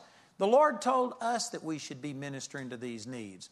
But see, these disciples just looked in the natural. They were looking only in the wrong way. And he says, you give them something to eat. And here's their answer. And they said unto him, 200 pennyworth of bread is not sufficient. A penny was a day's wages. So this is saying 200 days worth of salary. I don't know what you make, but I don't know, 200 days, that's what, 2/3 of a year? Something. Well, it's not even quite that much. It'd be a little over 6 months, about 6 or 7 months. What do you make in 6 or 7 months? If you make $2,000, that's $14,000. If you make $3,000, man, you just add it up. Anyway, $10,000, $20,000 isn't enough to pay for all of these people. They immediately looked at their human resources instead of looking at God. When God God can take a person who's an introvert and can't even look at a person in the face and can have them preach on television to billions of people. God can take somebody who has no talent and ability whatsoever and turn you around and make you a billionaire. We had Peter Daniels here a few weeks ago, and the man used to be I don't know if he was a drunk, but he was homeless. He was living on the streets. He was absolutely poor, and now he's worth over $2 billion. Awesome. God can take somebody who's nothing and make something out of it. But we got to quit looking at ourselves in just this new human way. We got to look with our spiritual eyes. They said 200 pennyworth isn't enough to feed them. And he says, well, make all of the people sit down on the grass. And so they sat down in 50s. And then it says here that in verse 41 that he asked what they did have. This is the exact same thing that Elisha did with the widow woman. What do you have? All she had was a little pot of oil. He says, what do you have? And says, well, all we have is 5 loaves and 2 fish. What are they among so many? You know, the Lord asked them what they had, not to give a commentary on what that could do.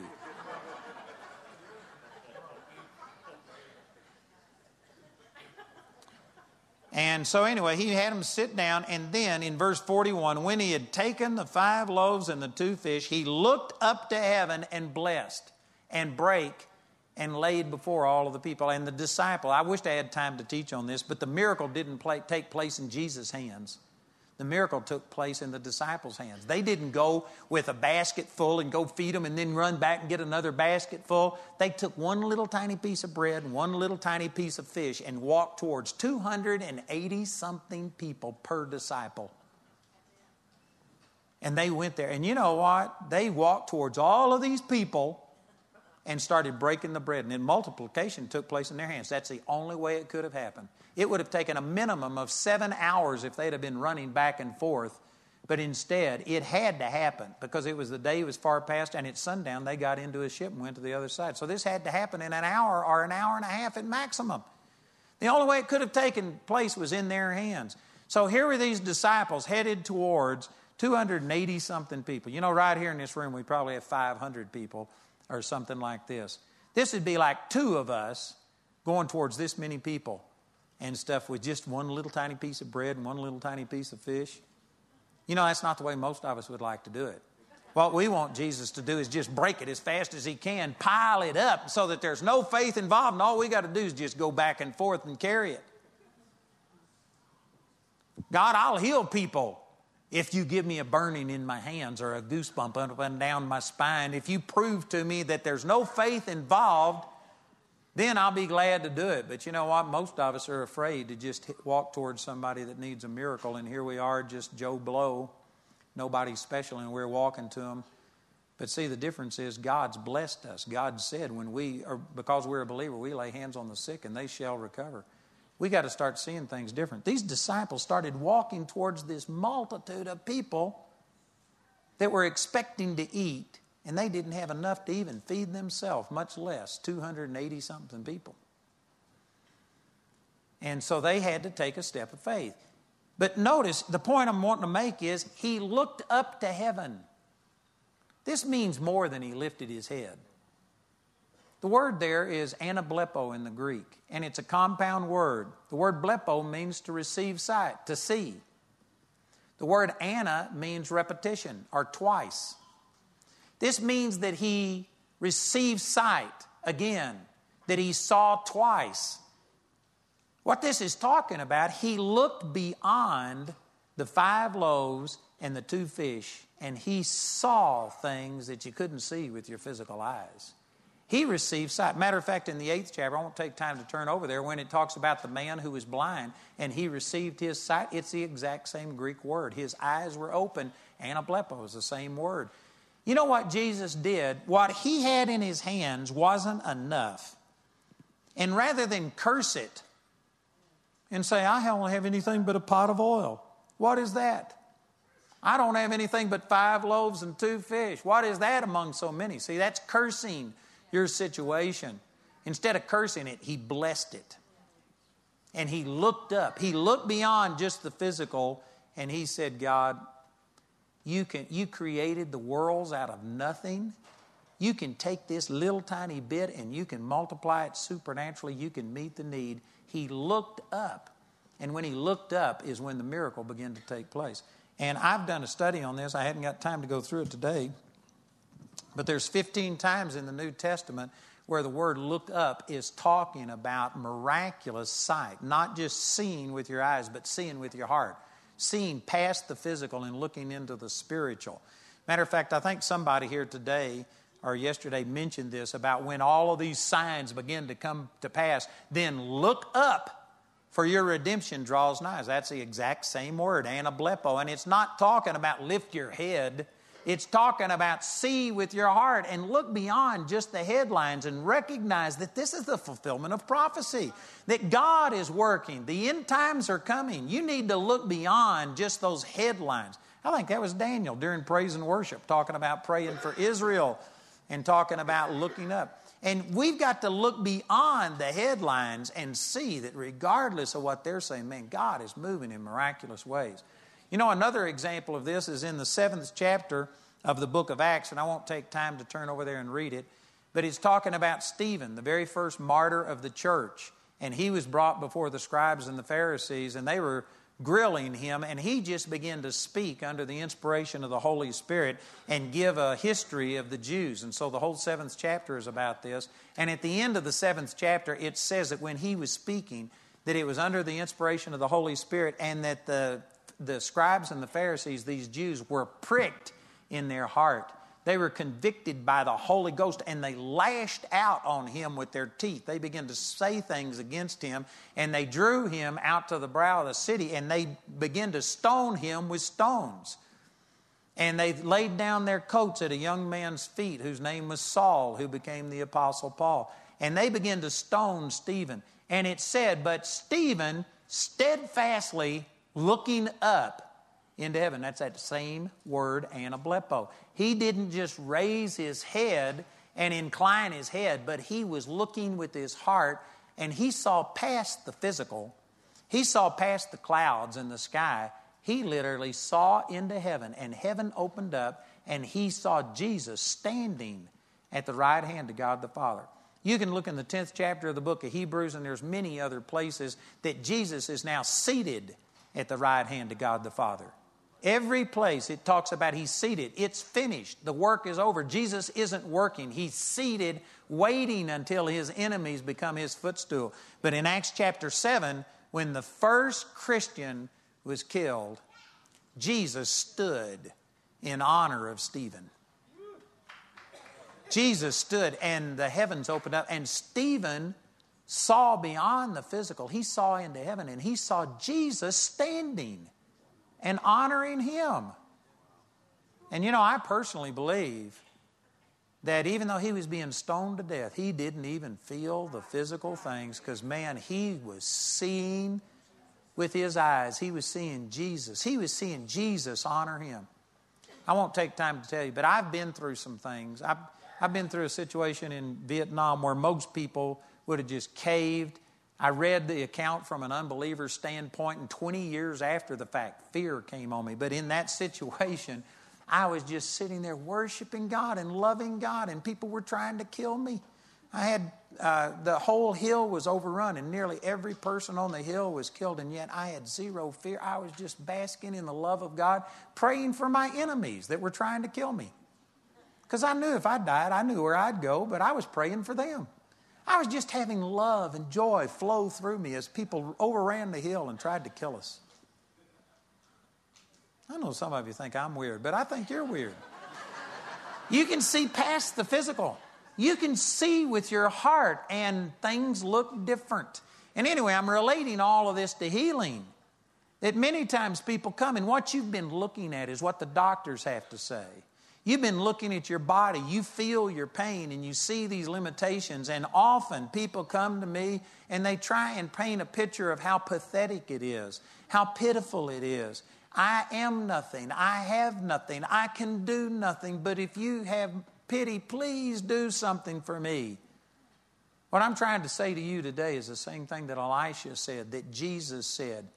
You need to, what do you have? You need to look more than just with your physical eyes. You need to do an inventory more than just what the doctors have been saying. Well, I have cancer. No, what you have is you have God living on the inside of you. You have the same Spirit that raised Jesus Christ from the dead.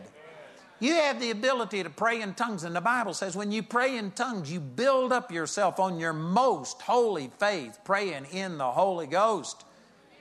But see, most of the time, people are looking at the natural. They're looking at the pain. They're looking at the doctor's report. They're looking at what they don't have.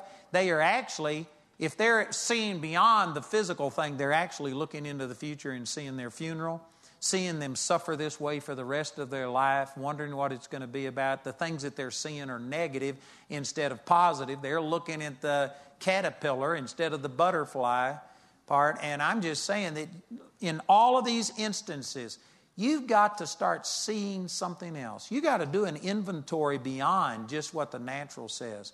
If you are born again, then this is the victory that overcomes the world, even our faith. You have raising from the dead power on the inside of you. And instead of start focusing on your sickness and on your limitations and what the doctor says and what your friends say and all of the pity that people are giving you, you need to stand up on the inside and say, you know what? God has given me the ability to be able to overcome these things. You need to start focusing on that. You need to start building yourself up. I couldn't tell you how many people are baptized in the Holy Spirit and they come and they need a healing or something. And I say, are you baptized in the Holy Spirit? Oh, yeah. Do you pray in tongues? Yeah. But it's been weeks, months, years since they pray in tongues. The only time they pray in tongues is in a church service when something happens and they just real quickly say it kind of like to let off a little bit of steam every once in a while. But they don't speak in tongues on a regular basis. But speaking in tongues, man, is building yourself up on your most holy faith. It's like finding a switch and you just flip this switch and immediately a powerhouse starts flowing. What I'm trying to say to you is people feel like sickness is bigger than us. It's insufficient. All I've got is 5 loaves and 2 fish. What's that among so many? It's more than enough. If you'd look past just your limitations and begin to see what God could do with that. You have the same faith that Peter had. That's what he said in 2 Peter chapter 1. Simon Peter, an apostle to them who have obtained like precious faith with us through the righteousness of God and of our Savior, the Lord Jesus. If you say, well, Peter had faith, but man, my faith isn't like Peter. Well, then just tear 2 Peter out of your Bible because it was only written to people that have like precious faith. You've got the like precious faith. And in the Greek, that word is talking about identical. It's not just similar, but Peter's was up here and yours is way down there. No, you've got the identical faith that Peter had. Why don't you use it? Start speaking in tongues and build yourself up on your most holy faith. Start resisting the devil. Start fighting. Start doing something. Faith without works is dead. You got to do something. And you need to start resisting and fighting instead of sitting there and just pitying yourself and wallowing in your sorrow and talking about this is just incurable. And read on the internet how many reasons there are why you're going to die. And instead of assimilating all of this unbelief and getting around people who are going to speak unbelief to you, shut yourself off from it. Shut yourself up with God. Get in there and start praying in tongues and reading the Bible. Faith comes by hearing, hearing by the Word of God. The Word of God is health unto all of your flesh and life to those that find it. Mike gave a testimony about that. Man, take the Word of God. Use the gospel. And take the gospel every day instead of your other pills. Amen. Flush that stuff down the toilet and apologize to your toilet. And then start taking the gospel. Amen.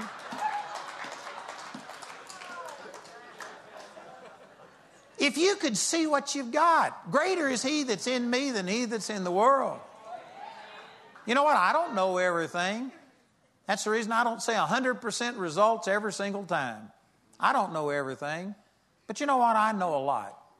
You know a lot. You know more than what you're giving yourself credit for. And you ought to take what you know and start doing it and praying in tongues and resisting and acting on this and resisting the devil and quit accepting this that you are powerless. There's nothing that you can do. That's not true. I've given you 2 or 3 examples today, and you could literally go through the Word and just time after time after time after time after time, you could see this exact same principle operated in, that they would sit there and say, what do you have? Take this and do this. He would take something and tell them to do something that they couldn't do. You need to start resisting and start doing something. If you feel like laying in bed and do nothing, get up. Amen? Get out of bed. Resist. If you feel like sitting down and not moving, then start moving. Use your body like a weapon. Start resisting the devil. And don't do it in just your own. There's a fine line here to where you can start using this as a law, a legalistic thing, to where I'm going to earn the favor of God. That's not what I'm talking about.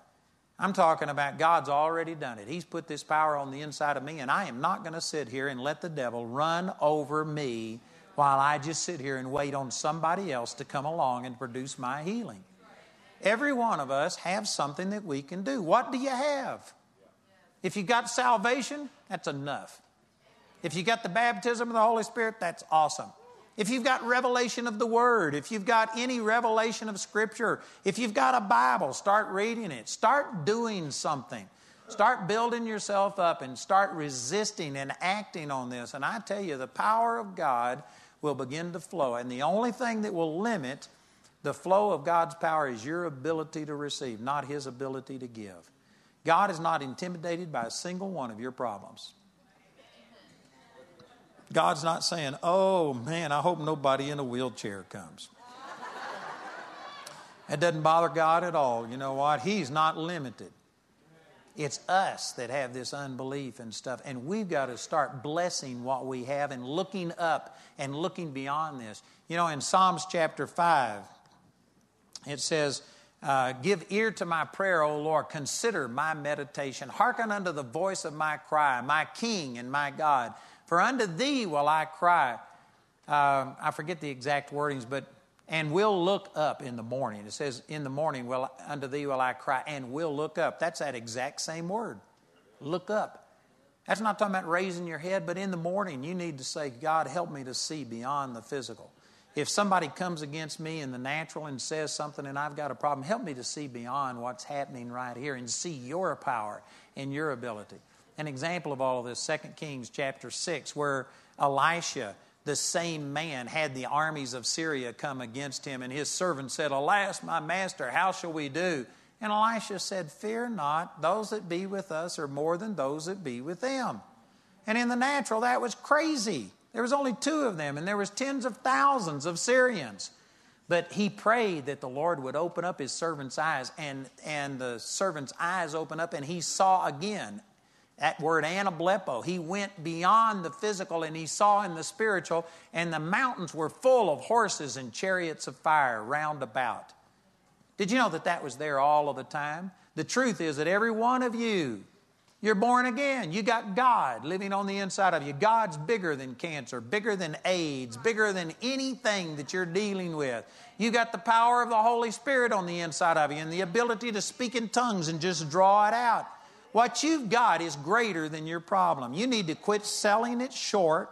You need to start realizing that I'm a world overcomer. No weapon formed against me is going to prosper.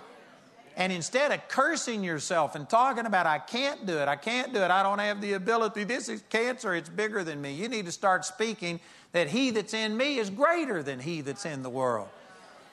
You need to start cursing your problem instead of cursing yourself, and start speaking about how God has equipped you.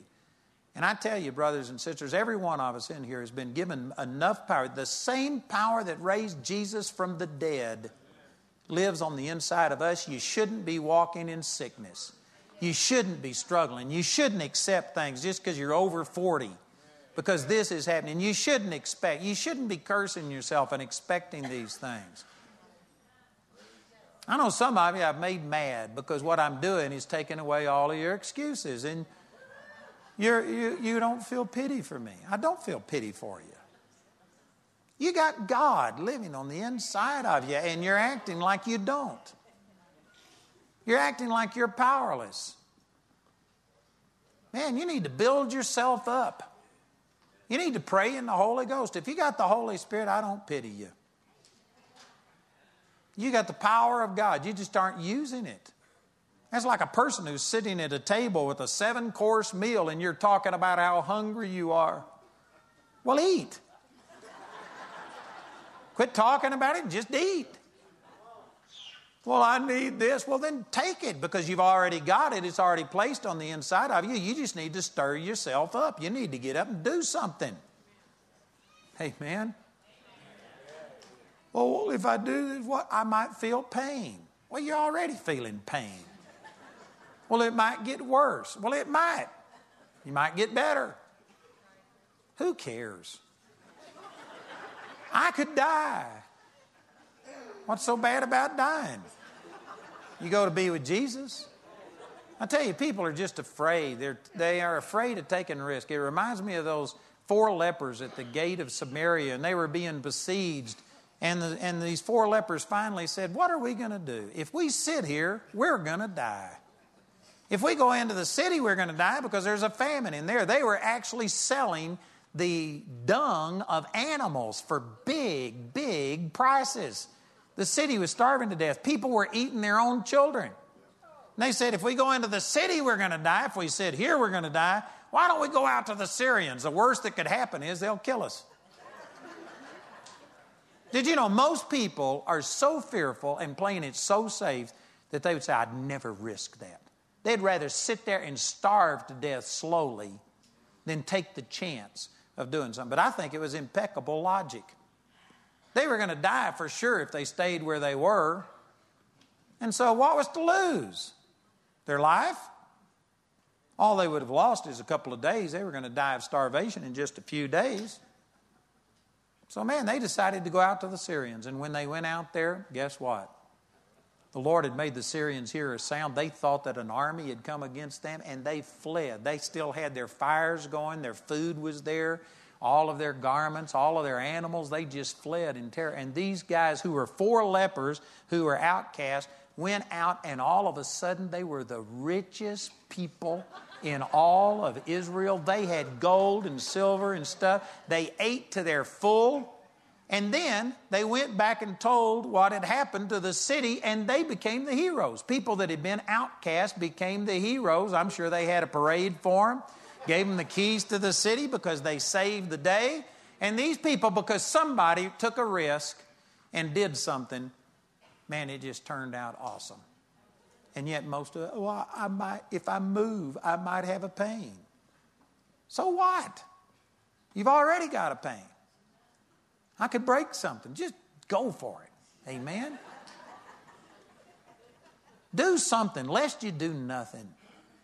Start recognizing that, man, God has given you power, and don't say that you're a child. Don't say I can't do it. Don't look at all the negatives. Look at the positives. Look at, man, I've got God on the inside of me, and I believe that, you know, when God is with me, I am more than enough, and I refuse to sit here and live this way. I refuse to be this way. I refuse to be sick. I refuse to have this stuff. I'm not having it. And some of you think, well, you can't do that stuff. Yes, you can.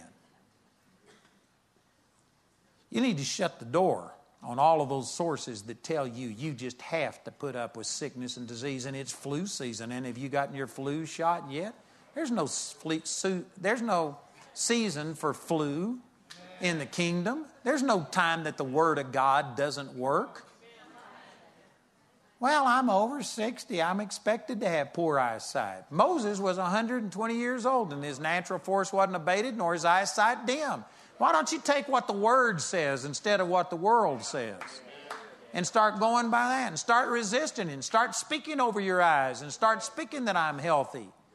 And start resisting and doing these things. And some of you are saying, well, man, I'm liable to get my hopes up, and then I'll be disappointed. Just pull your thumb out of your mouth and grow up. Amen? I'd rather shoot at the stars, and if I miss, land on the moon than shoot at nothing and hit it every time. That's where most people are. They just have a pain, an ache, and the first thing they do is cave in. Start taking something for it.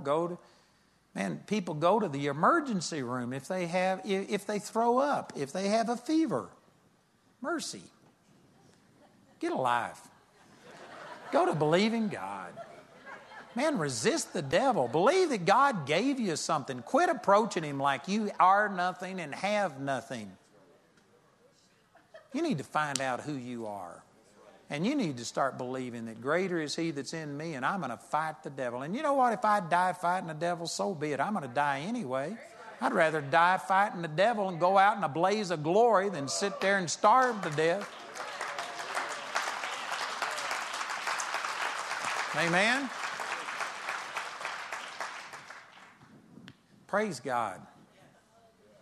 I hope I communicated that to you, but every one of you have something. Quit talking about what you don't have. Quit cursing yourself and start seeing that I've got God on the inside of me. I've got the power of the Holy Ghost. This ought to be bigger than a hangnail. This ought to be bigger than a headache. This ought to be bigger than cancer, than AIDS. Why are you looking at things the way that you do? You aren't looking up. You need to look beyond things. Last example, and I'll quit with this, but the 4th chapter of the book of Daniel was written by Nebuchadnezzar. I don't know how many of you know that, but a pagan king wrote Daniel chapter 4. And Nebuchadnezzar had basically conquered the known world. Babylon, you know, the hanging gardens of Babylon were one of the 7 wonders of the world. And Nebuchadnezzar had a dream. And in this dream, he saw this huge tree that grew so big it filled the entire earth. And all of a sudden, there came a voice from heaven, says, I forget the exact wording of this, but basically the Lord said he was going to take his kingdom away from him, and he sent an angel down and put a band of iron around this big old tree and then cut the tree down and said it would be for 7 times. And so Nebuchadnezzar called for all of his soothsayers and people to interpret it, and nobody could interpret it, and finally they brought Daniel in. And Daniel interpreted it and said, this tree is you, O king. You have the greatest kingdom that has ever been on the earth. You fill the entire earth, but you think that it's your own power, your own ability that's done it. And so God has decreed that he's going to cut you down to the ground. And he says, you are going to be like an animal, and for 7 years you're going to eat grass, and your hair is going to grow like feathers, and your fingernails are going to grow like claws, and you are going to be a beast instead of a man until you realize that God is the source of everything. And he said, because there was a ring of iron around the tree, that's because God has guaranteed that your kingdom will come back to you.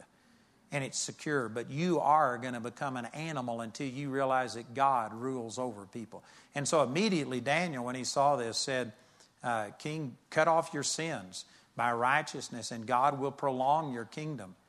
But Nebuchadnezzar didn't respond to this. And so one day he was walking and he was admiring his kingdom and looking at the gardens. And as he says, look at all I have done. And he took credit for it, and a voice came from heaven and says, it is done, your kingdom is taken from you. And that very hour he went out and became an animal that ate grass and was naked, had his hair grow and cover him. And the man who was the mightiest man on the face of the earth became a total lunatic for 7 years.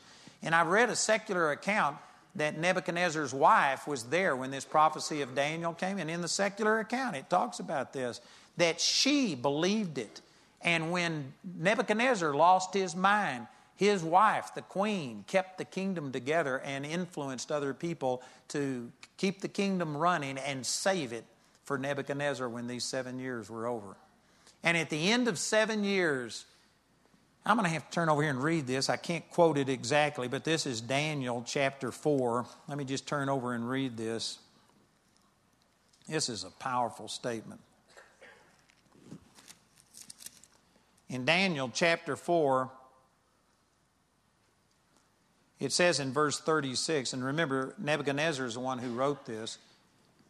At the same time, my reason returned unto me, and for the glory of my kingdom, mine honor and brightness returned unto me, and my counselors and my lords sought unto me, and I was established in my kingdom, and excellent majesty was added unto me.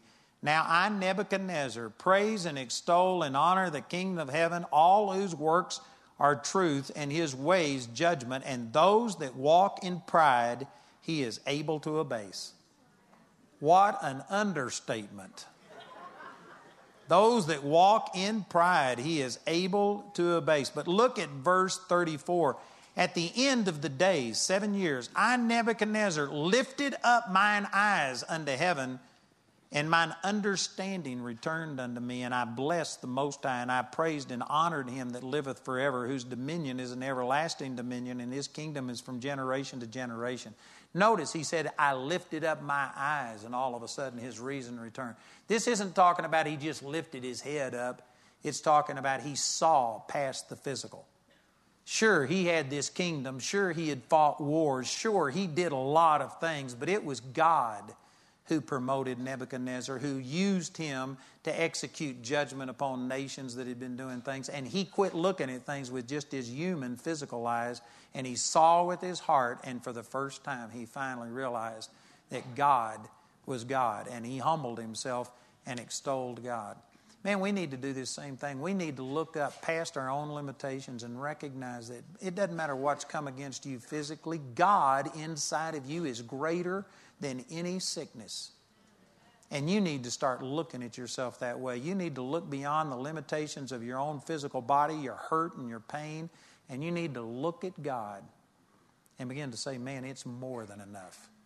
This is a piece of cake for Jesus. Amen. It's nothing for Jesus. And you need to start glorifying him. Father, I just pray for my brothers and sisters right now. Father, I pray that those who have been hurting so long and have been suffering so long, that they are just focused on what they don't have, focused on their pain, focused on their problems. Father, I pray that today you've helped them to focus on you, on the inside of them, that whatever they have is sufficient to be able to overcome this. If they would just begin to start focusing on the good, focusing on what you have done, focused on your power on the inside of them. Father, forgive us for being more controlled and moved by the physical, natural realm than we are by the supernatural realm.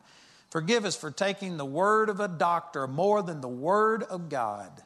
Forgive us, Father, for being just blinded to the spiritual realm and only able to see carnally and look in this natural realm. And I pray that you open up our eyes, that you help every person in here to lift up their eyes and see beyond the limitations of what they have and begin to start drawing on this faith, to bless what they have, to bless this presence and power of God on the inside of us. Father, right now we just do that. We look beyond what has been told us, what other people have said, what we've thought ourselves, and we look at you on the inside of us, that greater is he that's in us than he that's in the world. This is the victory that overcomes the world, even our faith. We look at this, and Father, we begin to do what we can do. We begin to resist and to fight against this and refuse to allow these sicknesses and diseases to dominate us.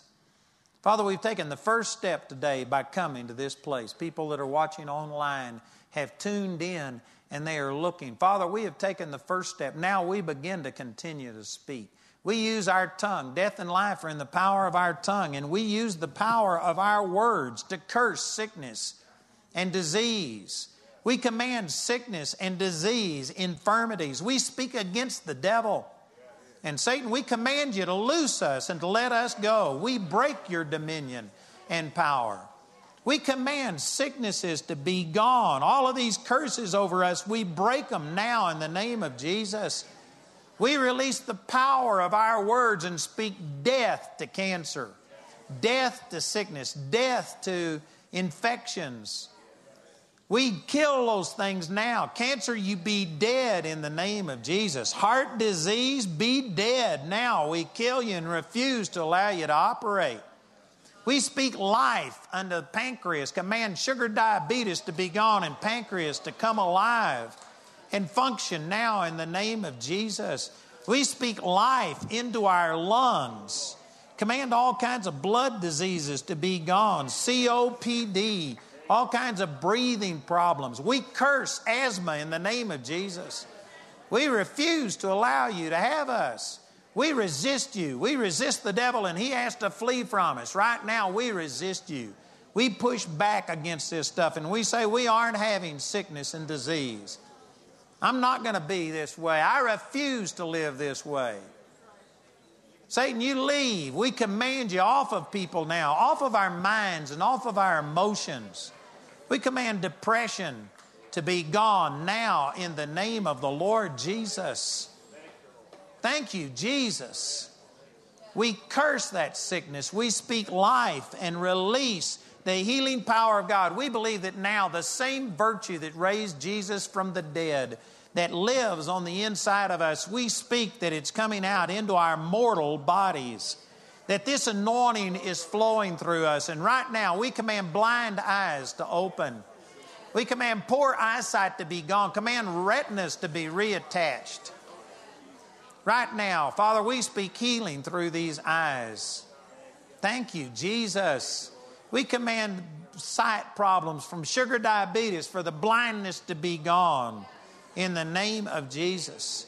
Father, I thank you that you're healing sugar diabetes, that it's done, that you've already done your part. And right now, we just speak that by your stripes, that's healed, that sugar diabetes is over. We don't have it anymore. We aren't going to live that way. We are not conditional upon that. Somebody's kidneys are being healed right now. Your kidneys have failed. And here's the healing power of God. There's one person here that only one of your kidneys is working. And you have accepted that. I believe God stirred you up today. And right now I speak life to that kidney that has failed. And I command both of your kidneys to come back to work and to function and to work. I believe that this kidney is coming alive right now in the name of the Lord Jesus. It's going to begin to start working. You're going to have to change the way you see yourself, the way you expect things. You're going to have to expect things to work right. Thank you, Jesus. Some of you have had back problems for years and years, and you've learned to live with it right now. God is just rising up on the inside of you and say, don't live with it. Don't put up with it. Fight against this. Get yourself completely healed. There's some of you that have had hereditary things that bother you, but you have learned to live with it, and you've not been a griper or complainer, and you've just allowed it, thinking, I can live with this. And by that attitude, you're allowing this same thing to pass right on through you to your children and to your grandchildren. You wouldn't do it for yourself, but the Lord is saying right now, you need to rise up and break this thing over you and stop it from passing on to your children and grandchildren. If not for yourself, do it for somebody else. Man, stand up and stop this stuff from happening. Thank you, Jesus. Man, there's a powerful anointing flowing in this place. People are being set free right now. All kinds of things are happening. There's somebody here that you couldn't raise your hands up over your head. You had shoulder problems. Here's the healing power of God right now. Begin to move. Begin to move. Don't be afraid of pain. Just move. Begin to resist this, and you're going to find that you're able to move, and you're able to raise your arms and move your arms around. Right now, I command the freedom to come into these arms in the name of the Lord Jesus. Thank you, Father. We release this healing power. Here's people's knees and hips being healed right now. I command all of this pain to be gone out of these knees and hips. Begin to move. Do something that you didn't feel like doing. Resist this thing. Fight against it. And let the healing power of God flow through you right now in the name of Jesus. Hallelujah. Thank you, Jesus. Praise God. Somebody's neck, you've injured your neck, and because of that, you just try not to move in certain directions. You can't move your neck from side to side, your head from side to side. Right now, begin to move in the name of Jesus. Resist this. Fight against it. I command the fear to be gone. And Father, we release faith, and we believe that healing is manifesting itself in these necks right now. Man, people's backs are being healed. Discs are being repaired right now. Somebody's got ruptured disc. Somebody has had their back fused in certain places. Here's the healing power of God. I believe you're going to be able to move and do things that you couldn't do before. Here's the anointing of God flowing. Father, we receive this. Thank you, Jesus. You know, I'm going to continue. The Lord is ministering to a lot of people. I'm going to continue to call out healings.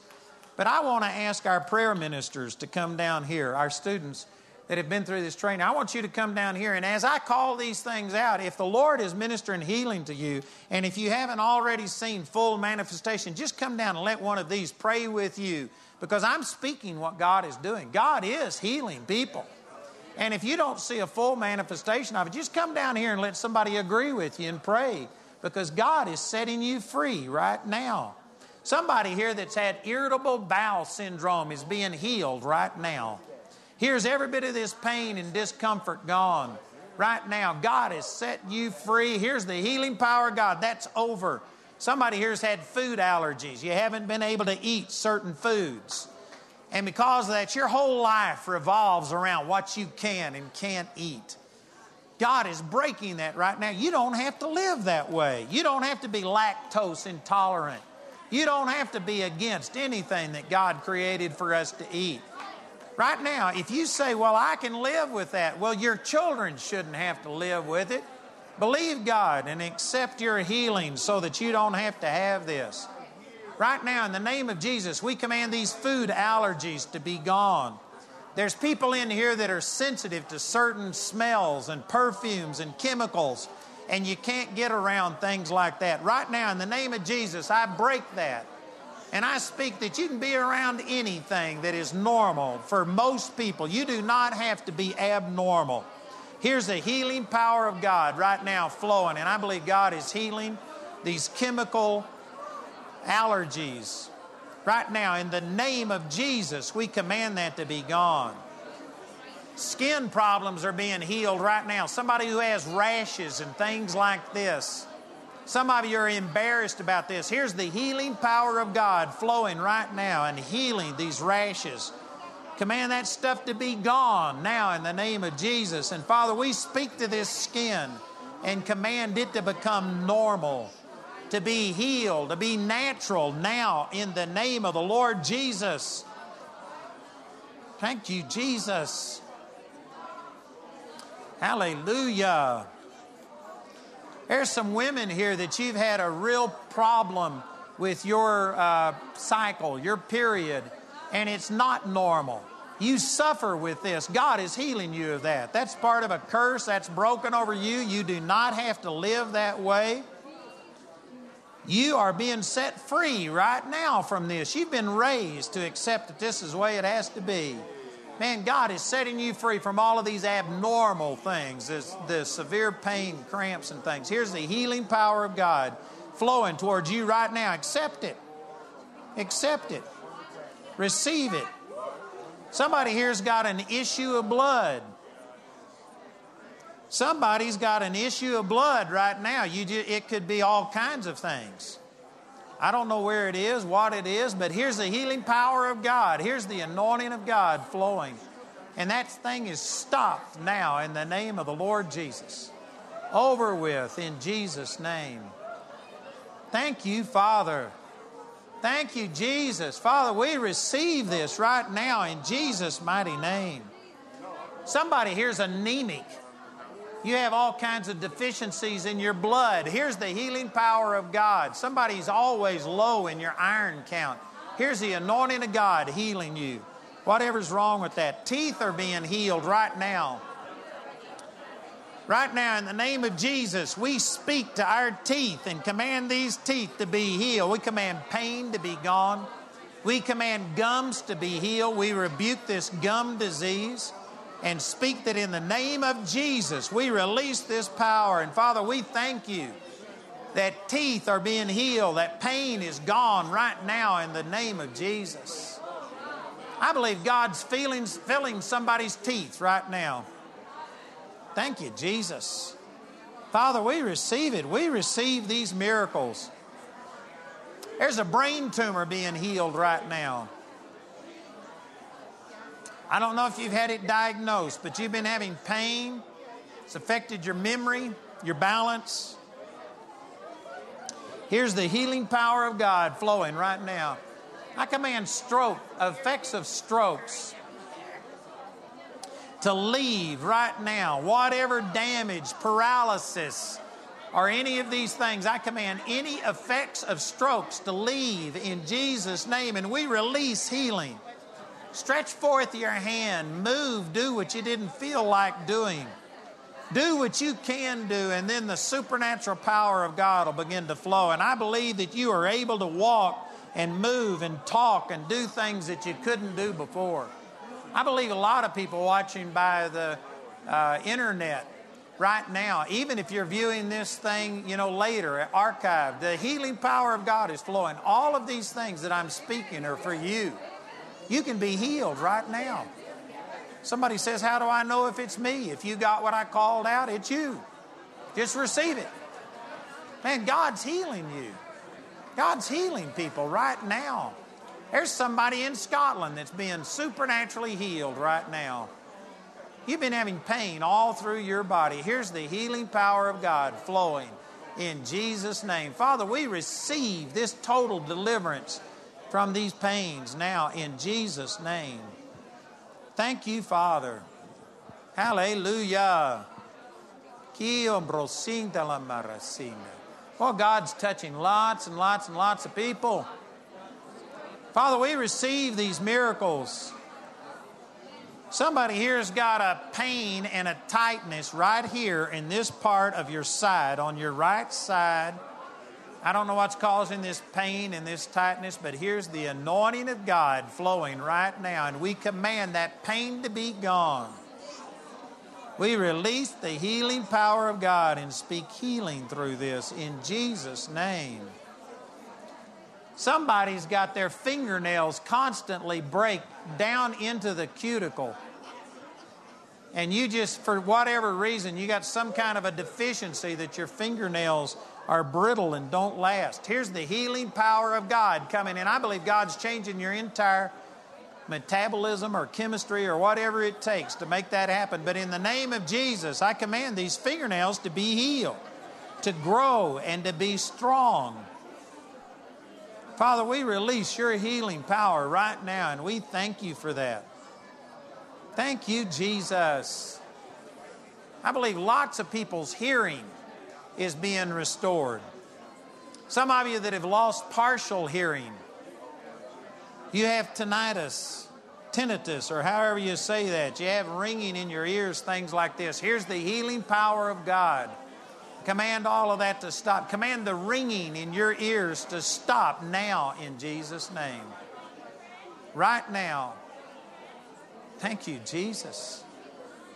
Some of you, it's going to take a period of time for you to recognize you're healed because it's so loud you can't hear it. But when you get quiet, that ringing's going to be gone. Thank you, Jesus. Somebody's heart races, and it'll just race at times and then slow down, but you have this irregular heartbeat. Here's the healing power of God right now, and we speak to that heart and command you to receive this healing now. Heart, you be healed. There's somebody either watching this or here that's actually had part of your heart die. You got a portion of your heart that doesn't function. It's like it's dead. Here's the power of God causing that heart to resurrect. This heart's going to start working in the name of Jesus.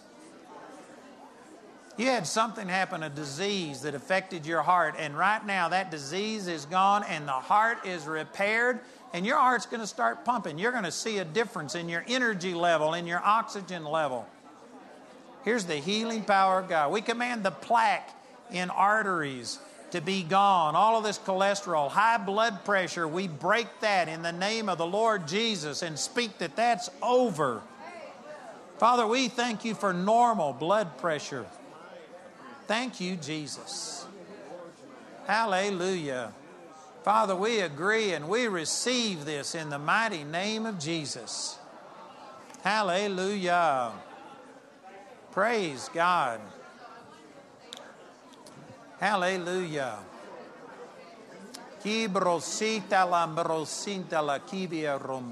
I believe that multiple sclerosis is being healed right now. We command multiple sclerosis, that coating around these nerves, to be healed. We speak healing over this in the name of the Lord Jesus. Thank you, Jesus. Curvature of the spine, we command it to be gone. Scoliosis, you spirit of infirmity, loose these people and let them go now in the mighty name of Jesus. Hallelujah. Praise God. Somebody's got things on your scalp. It's like scabs and stuff on your scalp. I don't know what that is, but here's the healing power of God. This scalp is being healed. Those things are going to leave you in a very brief period of time. You'll be totally free of that. No more problems. You're healed. Father, we agree and receive it. Thank you, Father. Hallelujah. You know, I believe that this is God. I'm not just saying these things. I believe that I'm inspired by God to say this. God is ministering healing to you. If you didn't have what you are dealing with called out, that doesn't mean it's not healed. These are things just done to quicken your faith and to help you. But right now, whatever it is that you need, you just need to reach out. You know, there's a scripture that says the power of the Lord was present to heal. Mark chapter 2. This was in the ministry of Jesus. This is one of those times where the power of the Lord is present. The manifest power of God is present to heal. And you just need to reach out. You need to receive it. You need to speak to whatever it is that you're dealing with. Talk to it. Don't talk to God and ask God to heal it, but take your authority and right now speak and command this sickness or disease or pain to leave. Talk to the things. Talk out loud. Man, you need to get angry at the devil. You need to resist the devil and he'll flee from you. I believe that people are being healed right now. Thank you, Jesus. Father, we receive this healing power manifest in our bodies. Hallelujah. Man, all kinds of things are happening. Thank you, Jesus. Thank you, Jesus. I expect to hear many, many, many testimonies about people that have been healed. How many of you in here have already seen or felt the manifestation of your healing? If you've already got a manifestation, wave at me. Man, look at this. This is well over 100 people have already seen manifestations. And you know, there's a scripture where Jesus spoke to the fig tree and cursed it, and nothing visible happened, but within 24 hours, what he said had come to pass. And I believe that you've been healed. Even if you haven't seen or felt the difference right now, I believe that that healing power of God is in your body, and you just need to give it a little bit of time. Man, your healing is coming. I believe that you've been healed by the stripes of the Lord. And you need to praise God right now like you believe you're healed. Praise God like you believe that God set you free. Thank you, Father, for healing us. By your stripes, we are healed. It is manifest. It's done in the mighty name of Jesus. Thank you, Father. Thank you, Father. Thank you for what we have. We aren't going to look at what we don't have. We're going to look at what we do have. And Father, we believe for mighty, mighty manifestations of the supernatural power of God. Hallelujah. Thank you, Jesus. Praise God. Man, if that doesn't light your fire, your wood is wet. That's awesome. I believe God is doing some great, great, great miracles in here. Thank you, Jesus. Thank you, Father. Hallelujah. Praise God. Father, we agree. We receive it. You just need to stay in the presence of God. You know, sometimes you have to soak a little bit. It's kind of like a sponge. It gets hard. If you just dip it in the water real quickly, it may get a little coating around the outside, but it won't penetrate to the core. You got to hold that thing in there and soak it, and it just needs to soak in and fill that whole thing. We don't need to be quick to get out of the presence of the Lord. The power of God is flowing. People are being healed, and you just need to bask in the presence of the Lord. Just soak it in. Let the anointing of God flow through you. Thank you, Heavenly Father. We agree. We receive this. Thank you, Jesus. Hallelujah. Praise God. Awesome, awesome. Thank you, Jesus. Hallelujah.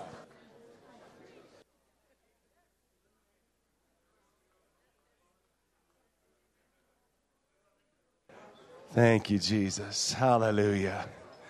Man, I'm telling you what, this is what God had in mind for us as the church all along. Amen?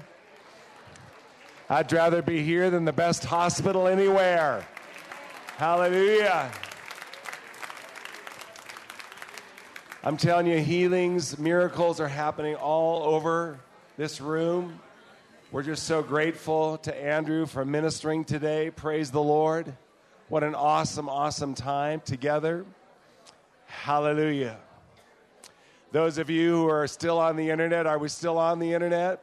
Praise the Lord. We want to just say thank you again for being a part of our healing school today. We'll be back at 1 o'clock our time next week.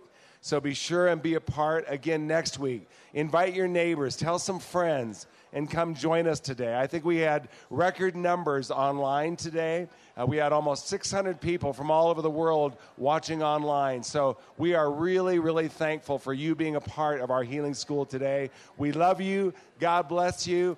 You receive, right? I know you already have at home. So write us, email us, and let us know what God's been doing in your homes and your families there on the internet. We love you guys. God bless you. Hallelujah.